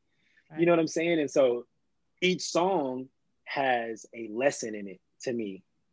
And I even talk about it in an interview that I'll be dropping here soon, that I did. It's called like the Today Forever show. I can't really tell you what it is. I'll drop it on Instagram, and I promise you I'll tag everybody. Okay, please do. That was a part of the project. But I did an interview, and I was just kind of talking about how it was really just more about myself during this album. I kind of closed everybody off, and I got a few people. I did every track besides one. Canvas did one album, one beat on the track, and everything was just kind of like in-house, you know, just creative wise. And so then when it came to the recording process, that's when I had to kind of bounce around and get other ears set on the record. Like, hey, I need you to do this. Hey, I need you to listen to this. Hey, and, you know, so I'll be having a listening party soon, and we'll be setting everything up. But like I said, ever since that, you know, COVID hit and all that stuff, it's just been kind of just tough trying to get everything going. So I'm finishing up the last video here in the next few weeks, and we will be ready, all go. I think it's a little late to drop it. How many tracks are on the album? Can I ask that? Yeah. We had 17 at first, and we cut it down to 13. Oh, dang. So those other four, right. So those other four tracks, what? What you know about 13? I'm born on the 13th, honey, February the 13th.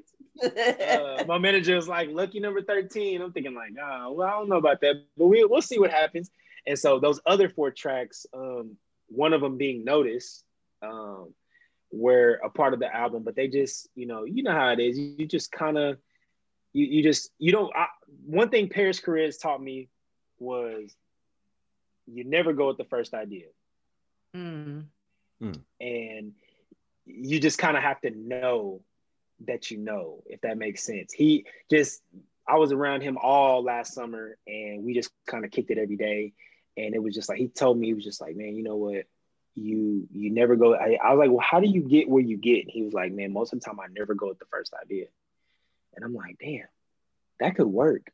You know, if you actually just apply it to yourself, it's like, just because it sounds cool. It's like, just because it sounds good doesn't mean it's always the right idea or the right procedure to go about. And well, so that's how I get that. Like you need that time to like listen to, like you said, you pass it off to other fresh ears to listen to. You need time to polish it, and then you might hear another little, oh, I could have done a little ad lib here, blah blah blah. Like it's really, it's almost as if you could take that original idea, you just built on it. You know what I'm saying? And made it better. Yeah, evolve. And so the cool process about this album was, it's been over like 2 years. Wow. So like when I was getting ready to drop a project last year, it was like, you know, people, who was it? I think it was Steph. He was like, ain't you about to drop an album this year? And I'm thinking like, yeah. And it's like, I go listen to it. And it's like, nah, that's not it. Yeah, bring it back. Bring it back. You know, you got to go back to the drum board. And it's like, so whenever, like I said, whenever I drop Calling, and people are like, man, you haven't dropped nothing in a year, 2 years. It's like, just wait on it. You know, everything takes time. And another thing Paris kind of, you know, taught me was like, you know, don't rush to put out music. Why? Yeah. Why rush to put something out that wasn't technically already prepared? It's almost like throwing a raw chicken on the plate.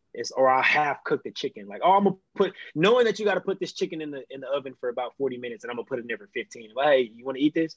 Like, no, there's no point in doing that. It's pointless. It's still bloody, right? It's just not right. And so, taking those two specific things, not going with the first idea, and then not rushing to put out something, also played a major role, because it was like, it just wasn't time. Yeah. And so it makes me wish I could have been a fly on the wall in your process. I've actually gotten an opportunity to sit with a few artists and like watch them work through that, or they'd be like, what'd you think? You know, they ask me like, what do you think about my music? Blah, blah, blah. And every time that's ever happened to me, I'm like, first of all, I am honored that you even asked me. Thank you, because this is it's a very sacred thing for someone to be like, listen to this thing created. And please, and it's kind of like what Erykah Badu said, and keep in mind, I'm an artist and I'm sensitive about my shit, you know, like, I will most definitely, like, thank you for even asking me to listen to that you've not shared with anyone else. Like, that's love. So yeah, it really is. It really is.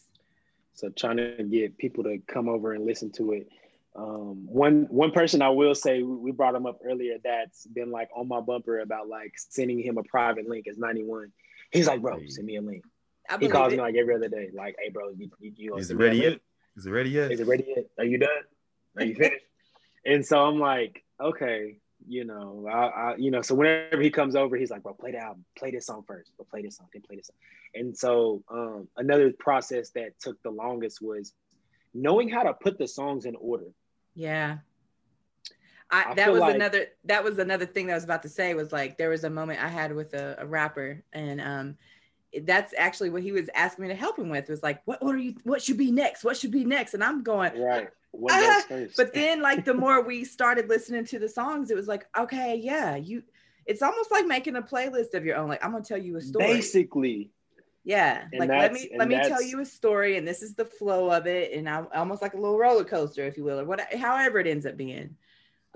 So yeah, I could see where that would be a little difficult, you know, trying to make a playlist first. And I want to make a love story at the end of the day. You know, I want it to be, you know, like the emotions that I'm the age or the culture is going through, you know, in a relationship stage. From my standpoint, a lot of the songs are relatable. You know, you might have 2 or 3 that aren't, but I believe that they're relatable. From the feedback that I've got, they're pretty much relatable.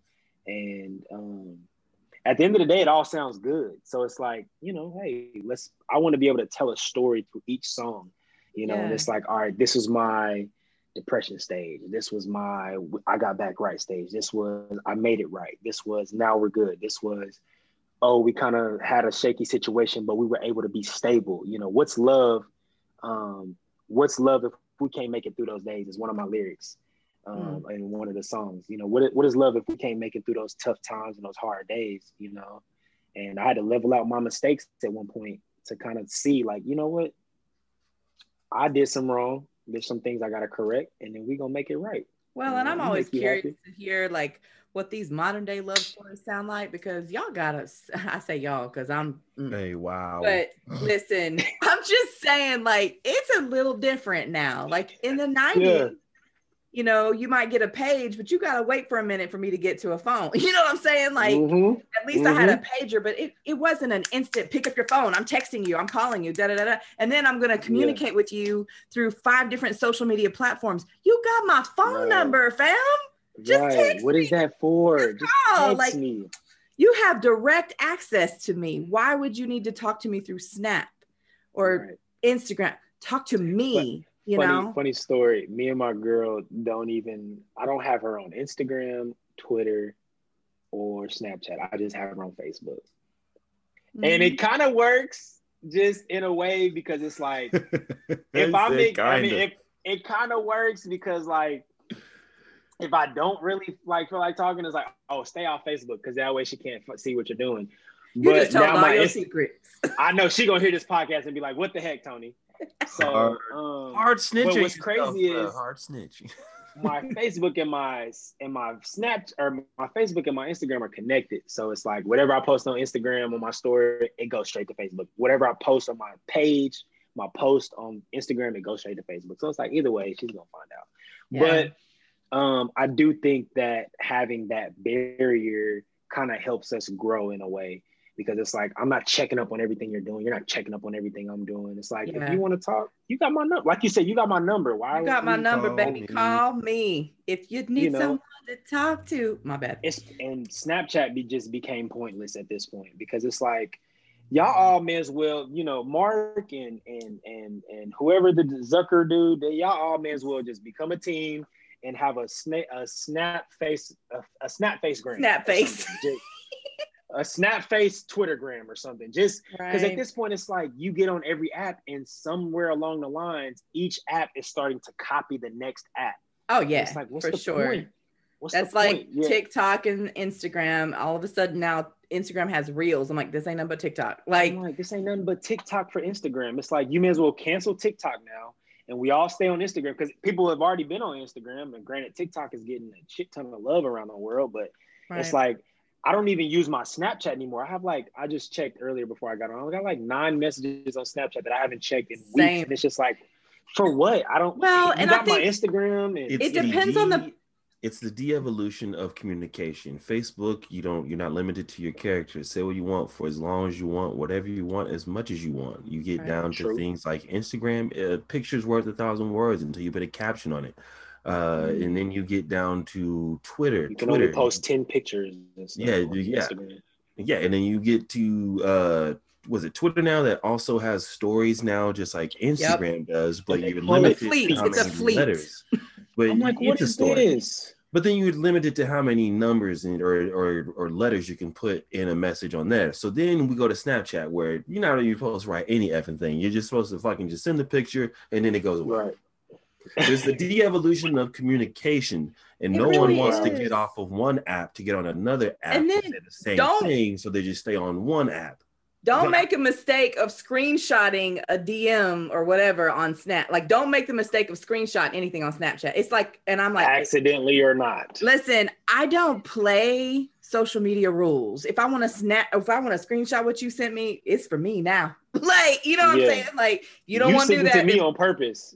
We shouldn't play this game then. Like, sorry, but not sorry. Like, I feel like Snapchat was created just to be sneaky, because that whole delete after viewing and delete after 24 hours, like, for what? I get it. It messes with people. It's the same reason why we don't want to, or we look at your phone right now and look at that app that has 3,000 notifications on it.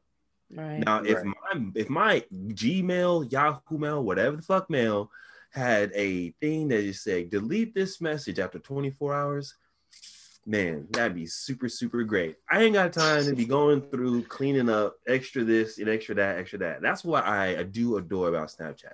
It's like, oh, cool. You put something there and then it's gone, so you don't have to worry about it. It keeps you more in the now. You're not busy looking through someone's old stuff from 2 and 3 years ago. That makes me think of The Alchemist. There is no such thing as time. It's the de-evolution of conversation, but it is the evolution of social media. Wow. Yeah. I just blew my own mind there. You should. And then Allie's over here. Now he's over here, aunt style, like, Let me get a screenshot of this. And then what does that do? That screenshot sits in your photo app for like 2 years and you never look at it again. You never look at it. And you never delete it, Allie. You never do. It's just sitting there looking at you right now like, well, let me just say this. With the other pictures, here's where my mistake was. It was late, and I was like, I'm so tired. I'm probably not going to remember this. I'm not going to remember this, right? Let me screenshot it so when I wake up in the morning, I can be like, what? I don't have to forget it. What did you mean by this? Progressive side of this conversation as we're moving forward for communication. That's why we keep what? Pen and paper on our sides at all time. You write it down. You ain't got to screenshot. Well, listen, I was about to go to sleep, and I was like, "What the hell does this mean?" Click, and I'll talk to you about it in the morning, like, because I'm thinking I'm going to sleep, you know. Right. Speaking of, because I woke you up with something the other day. I didn't need no screenshots when we got like on the gram messages with Burns and them. I didn't need no screenshots. I woke up like, let's go. Let's bring it back. Let's get it. That's what I'm saying. I don't know. I feel bad because I think it offended the person, and I'm like, I didn't mean to break any rules. I just wanted to remember to ask you about this because you just said something that made me go, you know. Oh man, well, in their brain, because it's like that, it's like a negative Pavlov effect with that app. It's like whenever someone sees that you screenshot that, they think that it's going to be used in a malicious nature. And because they assume that you know that this is a place where you send things and they go away. And they disappear. And I go, no, I'm not that kind of person that would use this against you. So feel, you're safe. Bring it back up, huh, Allie? Place. Living in the past. Tisk tisk. That's right. And listen, honey, y'all know I'm a 90s girl through and through. I still wear my tennis shoes and my sagging jeans and my big t-shirts. That's who I am. And I am not going to apologize for it. That's who I am. Not. Speaking of, we always use that phrase. I'm not going to apologize for it, but first things first. Ain't nobody asking you to. So why? There are some who asking so this is why I probably acknowledge. He does have a point. Yeah, I can't argue saying there are some who have made those little snide things, and I go, oh, okay, But anyway, speaking of the 90s and 90s music, I'm so excited to hear this new project. What's the name of the album? Are you able to tell us that yet? East Garnett. Oh, Doc! I'm an East Side guy. I'm 11th and 109th. I'm 11th and 129th till the death of me, probably. Yeah. Oh my gosh! So Garnett, I'm a Garnett boy. I'm an East Side boy. Oh. Okay. Yeah. For now until forever. East Central Cardinals in the house. I love it. So I went to Foster. That was it. Okay. As far same. as the East Side, I went to Columbus Elementary, Cooper, and then Foster Middle School. Yeah, I was a super Cooper Cowboy. Was a Foster Middle School. Now East Side Junior High or East Central Junior High now. Central Junior High. That's what it is. So, where'd you end up going to high school, T-Mase? So I went to Foster for like a month. I'd say like a semester. I was young, when I saw this post today that said like, damn, Christmas came slow as fuck when I was 10. Now this motherfucker catch up on me. Anyway, so a semester at Foster, then I went to Thoreau demonstration, and then I went to Edison High School.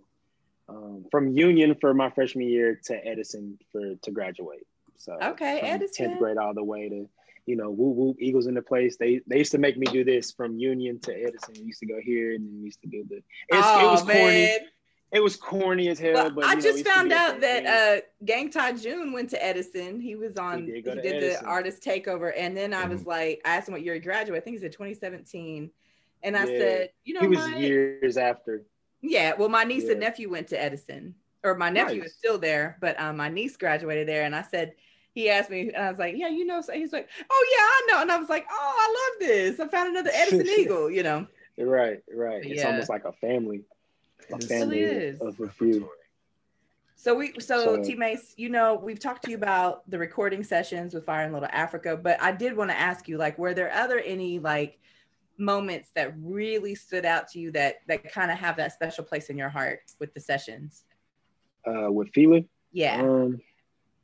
Man, I'd say the Mansion was probably one of the most organic days of creativity. I was upstairs with View, Jack Spade, Mr. Wortham, Paris Cariz, and L2. L2. Lester. And Lester Shaw. Yes. And so we were up there, and man, it was just crazy the amount of talent that was in that room. And to be able to walk through the bathroom, this little door to a bathroom and to another door to find Hakeem Olajuwon, Steph Simon, St. Dominic, gosh, who else was in there? Asha, she's up and coming, doing very, very, very great things. Love that. And Davey and David Puletes, yes, also known as Medicine. All in that, all in that room, and it was like, bro, do I need to go back and forth? So I'm like over here recording this one little feature, and I'm gonna jump over here and record this one feature, and it just kind of brought me back to RIP to this dude, but it brought me back to the day that I met Mo3, who just recently passed. God rest his soul. And the No Love song that is out now, one of the singles.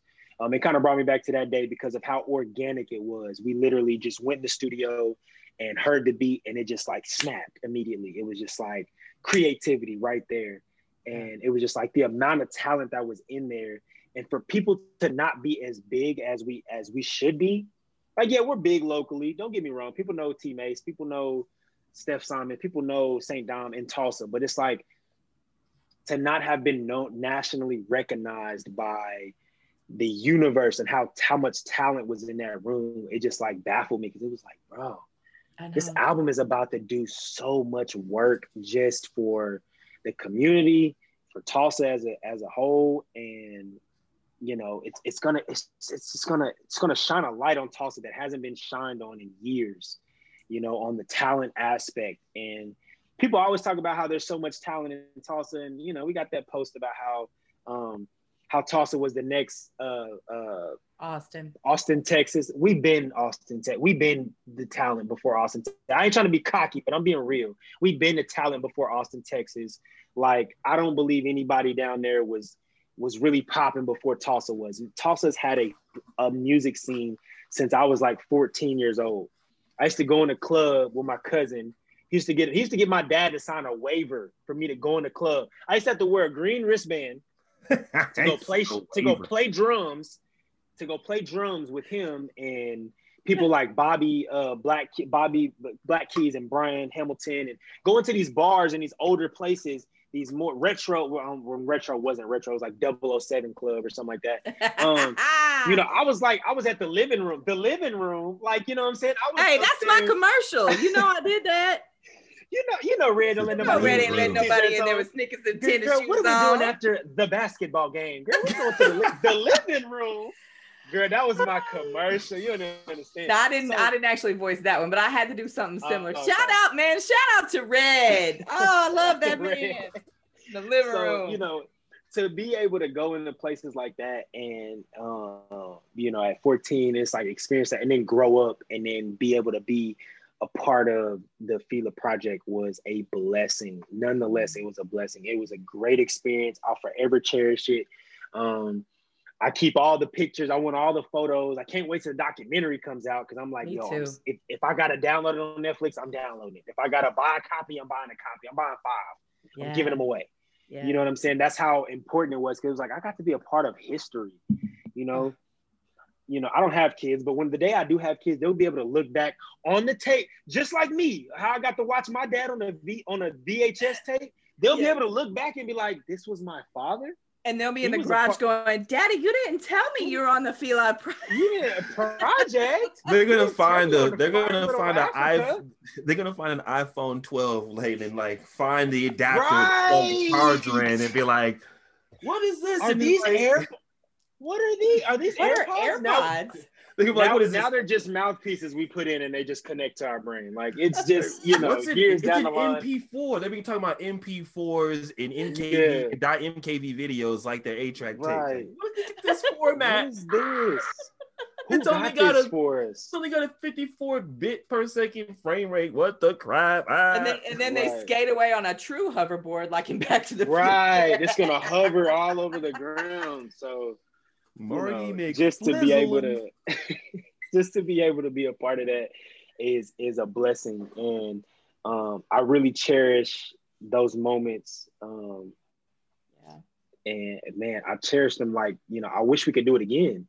I kind of want to do another thing where it's not really necessarily geared around Fila, but more just geared around like artists getting together and hey, like bring your own equipment this time. Yeah. We're all just gonna set up in different rooms. We're gonna record, and maybe we'll leave it up to 20 people or something, and we'll have a team where we just pick the best songs. Maybe we all put an album together. Who knows?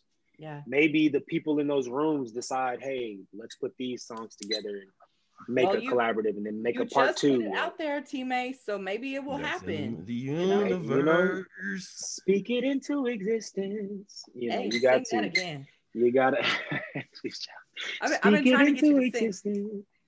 I'm gonna sing here soon. I promise. I'm gonna sing here soon. I'm gonna have a little private one of those pop-up shop shows where it's like, you just kind of show up. I'm gonna have a band together. It's already kind of in the works. I can't tell too much. I'm just trying to get you to sing a piece of Colin on the podcast. You say you do, but you don't. Baby, can we make sweet love? I don't want to make no rush. Yeah. Can't give you too much, but that's my jam. That is forever my jam. I listen to that song to these days, and I'm like, and like I said, I think back to the day I met Mo3. I got to play that song for him and his manager and his label, and they were just like, "Bro, who are you?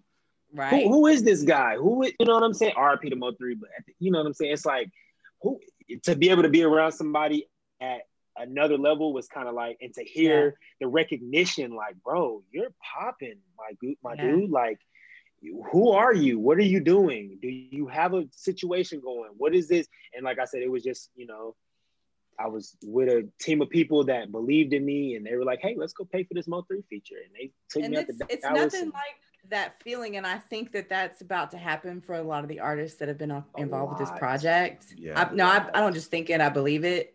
I can relate on the voiceover side of things. I mean, that's how I felt about being on the Little Brother album. I'm like, oh my God, like, is this real life? But it's like, it is nice to be able to talk to someone who, he works directly with Questlove on their Questlove. Ali was in the room that day we recorded those with St. Dom and Hakeem. You were in the room doing the podcast with Medicine.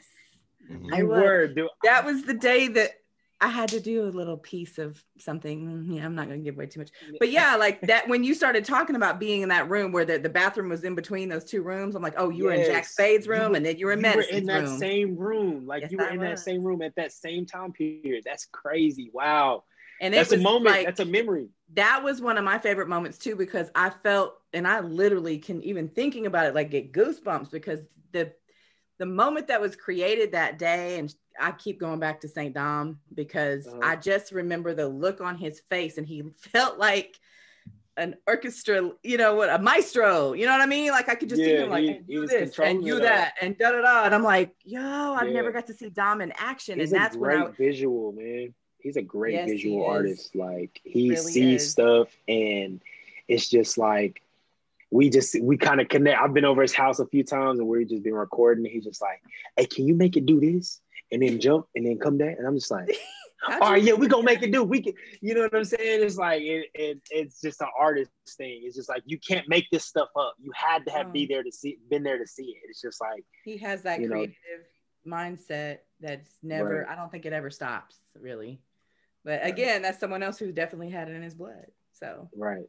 So being a part of the Fire in Little Africa project, what this whole thing is all about. And, we ask every single one of our guests that come on the show, how old were you when you first learned about the Tulsa Race Massacre? I was probably 12. I learned about it in church. I didn't learn about it in school. My grandmother ran at Wesley Baptist Church in South North. My mother is calling. That's crazy. Wesley Baptist Church out in North Tulsa.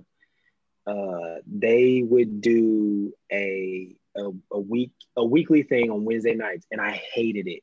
I totally hated it. My dad would take me and my sister, and I would just be like, Dad, can we not come to this? And so one night, he was like, yeah, no, tonight you need to go. And I'm thinking like, all right, whatever.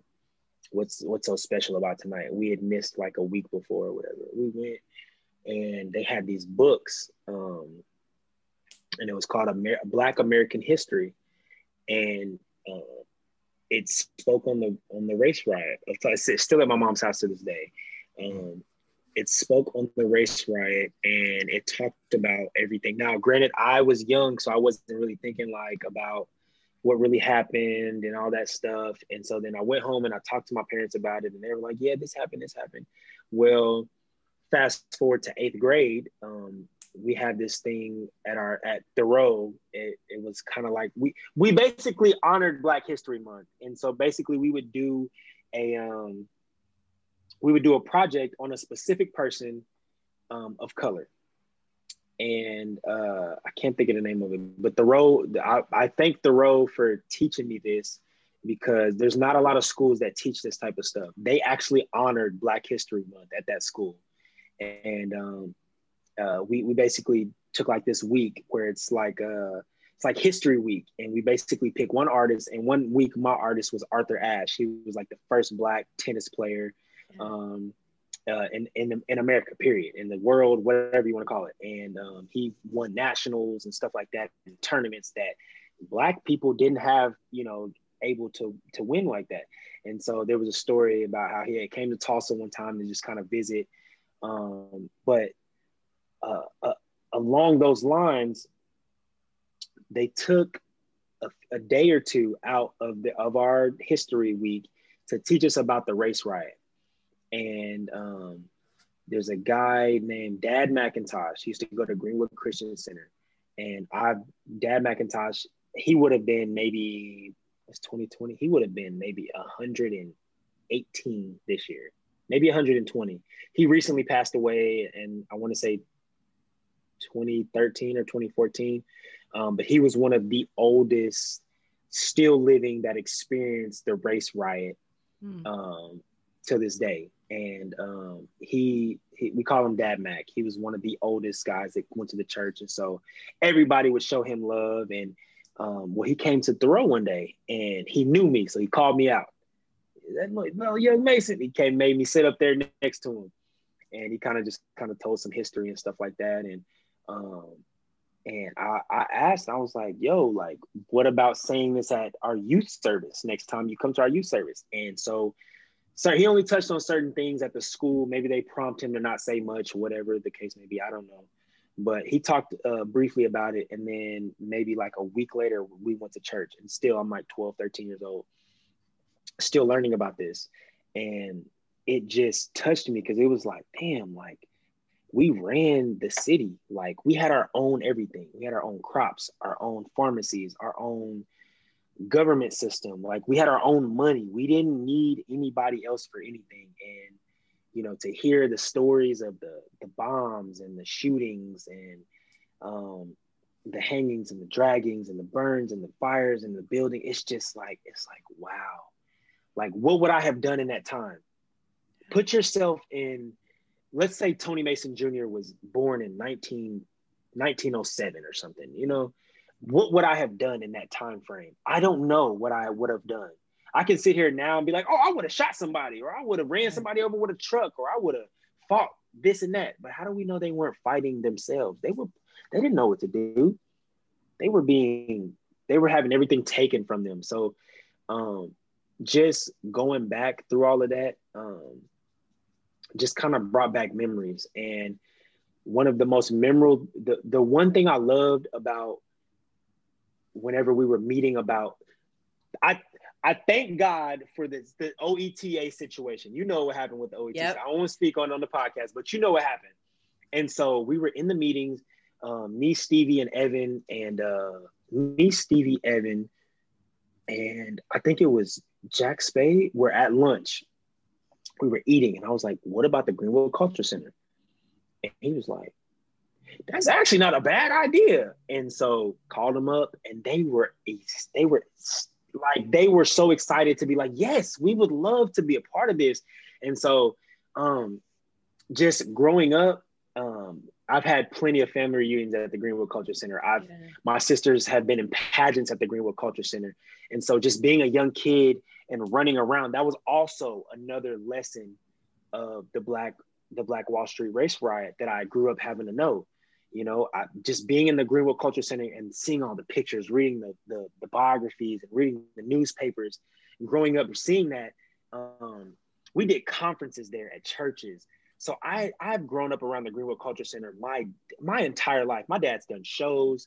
We've done parties. We've done so many, everything at the Greenwood Culture Center. Great, you know what concerts, fundraisers. Hell, I had my 40th birthday there. Like right. And it's just and a line of DJs playing with those same pictures in the background. The room with the glass on the back side of the building. That's where my party was. And it's like, oh, I can't believe we're back here and the album is being recorded here. It's a lot of full circle moments that were probably happening for a lot of us. Emotions came when we came to go, when we went to go set up the studios or whatever. We went and kind of like looked at the stuff. I kind of found myself in Jack Spade's room in the back where that mirror was and that wood floor was, and it just brought back memories.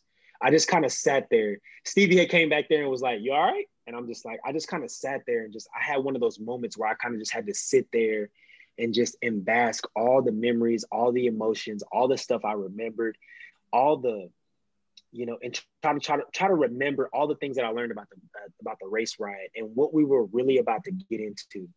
Like we weren't just making cool rap music. We weren't just making a cool album. We were making an album to show forth that, look, this is what we went through. We're not ever going to do this again. You're never going to take this from us. This is our land. This is our piece, you know, 100 years later, and we're still fighting for our community. We're still fighting for Black Lives Matter. And I sat in that room for about an hour and I kind of wept for a little bit. I kind of cried, just like, damn, like this is still standing. The Greenwood Culture Center is still standing. I don't know too much about it standing through the race riot, but it being built and all of that. But just seeing all the memories and walking through the halls and just looking at the pictures and seeing the meetings that are going on, it's like, wow, we still have a committee team that meets weekly and monthly about our community. They're trying to save parks. They're trying to save buildings. They're trying to save all types of stuff. And so it was just amazing, you know, to see all of that stuff. And you know, a lot of it definitely brings back memories, and it shows that, you know what, all the ancestors, all the people on the wall, we're gonna talk to them this weekend. We're gonna bring them back alive. We're gonna hear from everybody. We're gonna hear from Dickie Rowe. You know what I'm saying? We're gonna hear from a lot of folks this weekend, and they're gonna tell us stories. And so, like I said, when I sat in that room, I just heard to myself, like, bring back the truth. Yeah. Speak the truth. Don't come in here talking about killing motherfuckers. Don't come in here talking about hoes and bitches and money. Like, speak the truth. You know what I'm saying? Bring back what our culture really needed. And so one of the songs that I think is on the album, some of the lyrics spoke, and it said, my lyrics said, "I came back to free up all my people. I came back to make sure that it's equal love. Got to make sure we're structured. It's too evil. Hoping I can free the blind and get back to a better time." And that was one of the first songs that I did that weekend. And it was me, Jerry Manna, Mr. Wortham. I think Paris Carriz is on that album, and T-Rush. And when I tell you that, like, that song kind of opened the door for that weekend, it was like, yeah, this weekend finna be hot. I came up with that shit in like 5 minutes. 2-Piece was in there playing his beat. We was in 2-Piece room, and he's playing his beat, and I'm like, I didn't even write it on my phone. I'm just like, hey, shut the lights off, shut the lights off. They're like, what? I'm shut the lights off. I'm like, turn the lights off. Give me the headphones. I'm ready to go. And I made this hook, and Paris walked in and was like, wow. People walked in, Stevie walked in, wow. Just people walking in like, damn, like, and it just spoke to me. It was for 5 days straight. 5 days straight. Every single moment, every single room you went into. Like you talking about that hook right now, you got me thinking about Burns. Like I saw that happen with him. He just wrote an instant hook, and I'm like, yeah, who is he? And I ain't even talking about him rapping. That was singing. Right. And so just to walk in the room and hear all the creativity of what was going on, it just spoke to me in multiple ways, man. It was like, how did this happen? And to be able to walk into those rooms and hear all these other artists speaking about that, man, just kind of, it blessed me and it made me feel like, you know what, people are actually here to work. They're actually here to speak the truth. Like, even if I didn't make a song on the album, if I didn't make it on the album, if I don't, I would have been grateful to have experienced that. And I told Stevie, I was like, man, look, I don't care about being an artist this weekend. I care about what's going on. I want to help. If I can go get some pizzas and get some waters, help hook up sound equipment, show people how to use Logic. And then I clean up everybody's pizza boxes. Everybody. I literally felt like a mother. Like, I was like, it's okay, y'all. Just go back and start writing again. I got this. I got it. I'll wipe everything. And it was just like, if you need anything, go do this. And I remember Stevie came and one time it was like, man, go in the room, bro. Go in here. If they want to hear you in here. And I'm just like, all right, I kind of just take a break and got to go experience other artists. And it was actually kind of cool not being an engineer that weekend. Being behind the computer, it actually felt good to be an artist and just like, all I got to do is pick up my phone, write some lyrics and vibe with the other artists. I didn't have to necessarily direct or kind of be, in control of things. I'm not pressing record and stuff like that. And it was good to have that availability and that open space. And, being in the Greenwood Culture Center, having all that big old space, it was great to be able to walk into that big area, the big auditorium room and just chill, free your mind, go into the offices. They gave us access to go into certain rooms and offices, like go clear your mind, go read the mural. I went and read the mural like 3 or 4 times. I won't even lie to you. Yep. Like, it was just like, oh, I read it as a kid. I read it at 21. I'm going to read it again at 25, 26. That day, I bet. It hit different that weekend. Just like, I'm out in the cold smoking a joint like, damn, nigga, this shit is real. Like, we're really getting ready to bring Black Wall Street back. Like, it's been there. It's always been there. It's just, so speaking of the experience, we always ask the same question. Another question that we ask on the show is, what does everything is us mean to you? Man, everything is us, we on the scene. Everything is us. Man, that's a lyric in my song Dream with Ray June. And to me, it means, this culture is ours. This creativity, the sound that we come with, the styles that we come with, everything is us. This isn't copied. This can't be duplicated. This can't be imitated. This is all an original thing. Like, everything is really us around here. We gonna own everything eventually. You know what I mean? So everything us to me means knowing our culture, knowing our craft, and owning everything that we don't need any more handouts anymore. We're done with that. They took enough from us. We don't need that anymore. We are our own entity. We can depend on ourselves. We can depend on our teammates. We can depend on the other people that are on our side. And just everything is us. I mean, the sentence literally speaks for itself when you say it. Everything really is us. It's like, it's almost like walking up to, I got a homeboy who doesn't wear, it kind of bothers me every now and again, but he doesn't wear like Nike. He might wear like some Nike shoes or something, but like everything is him. Like, he wears his own joggers, his own t-shirts, his own hats. And it's like, we've been so long looking forth to, depending on, oh, we need this hat, or oh, we need this shirt to look good. And it's like, no, we got our own style. We have our own shoe stores. We have our own clothing stores. We have our own clothing brand. That Fire and Little Africa stuff. My girl's like, can I get a hoodie? I'm like, babe, I haven't even got a hoodie yet. Let me about to get these stickers reprinted. The whole batch. This is a 2011, 2010 design from Clean Hands. Wow. Yeah. Well, and it says Tulsa is the next, Austin crossed out, Nashville crossed out, Tulsa check mark. Ooh! You're the next us. Hey, that's got to be a t-shirt, dog. Everything is Oh, us. they were. You know what? We need a They were. sign. We need Not a sign over where the Greenwood Culture Center is that just says everything is us, and just leave it at that, and have the Fila website right there. We It just need needs to say everything is us. Everything is us The mural. We need a Somebody call billboard Alex Taman. Right. Let them know we on the way. Yeah. So, I love that idea.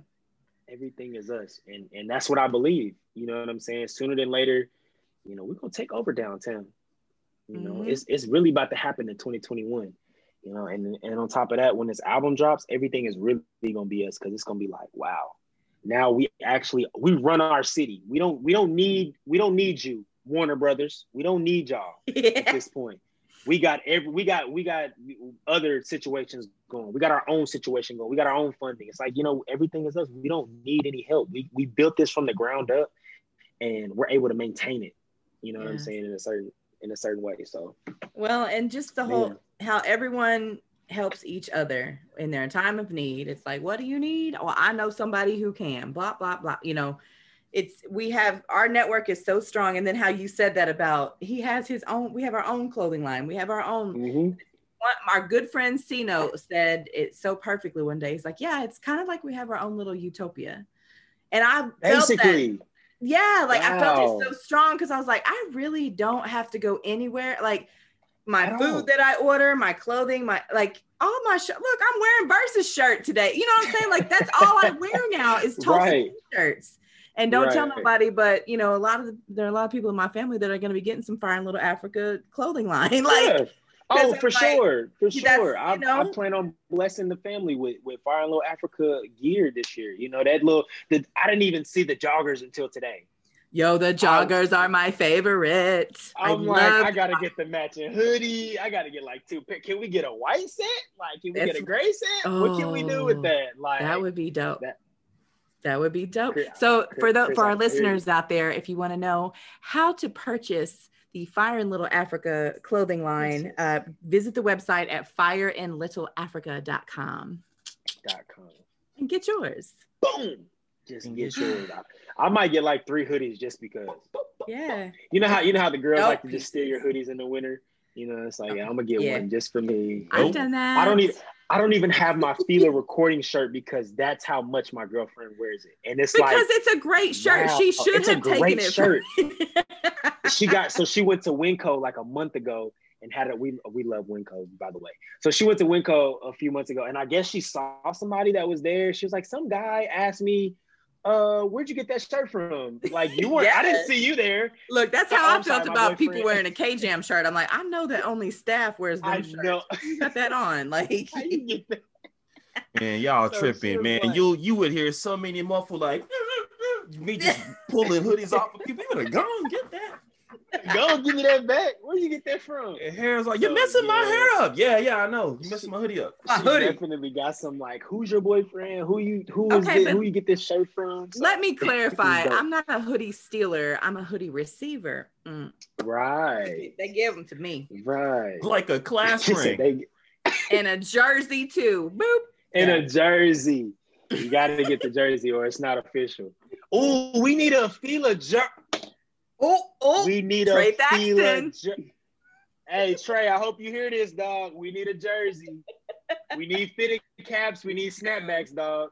We got the beanies. We got the face masks.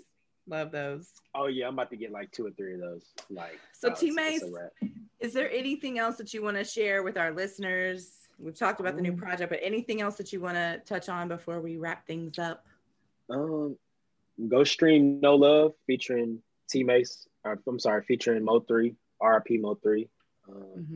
You know, it really ain't no love in this game. You know, stay safe. I want everybody to think about themselves, think about their family, and, you know, and when I say think about yourself, I mean, think about yourself in a safe manner. That makes sense. You know, think about the decisions that you make. Think about the people you interact with, because life is too short to be out here just being reckless. You know, everything is strategic, and I just believe that you know, we're sent here on earth to find our purpose. Find your purpose. It's never going to be too late, but find your purpose. Don't ever go through life without having a reason. Find your why and keep going. Totally agree with you on that. And throw a dash of forgiveness in there while you at it. Robo Tasha, hallelujah. Anyway. Hey. You gotta give it to yourself first, and then you give the forgiveness away.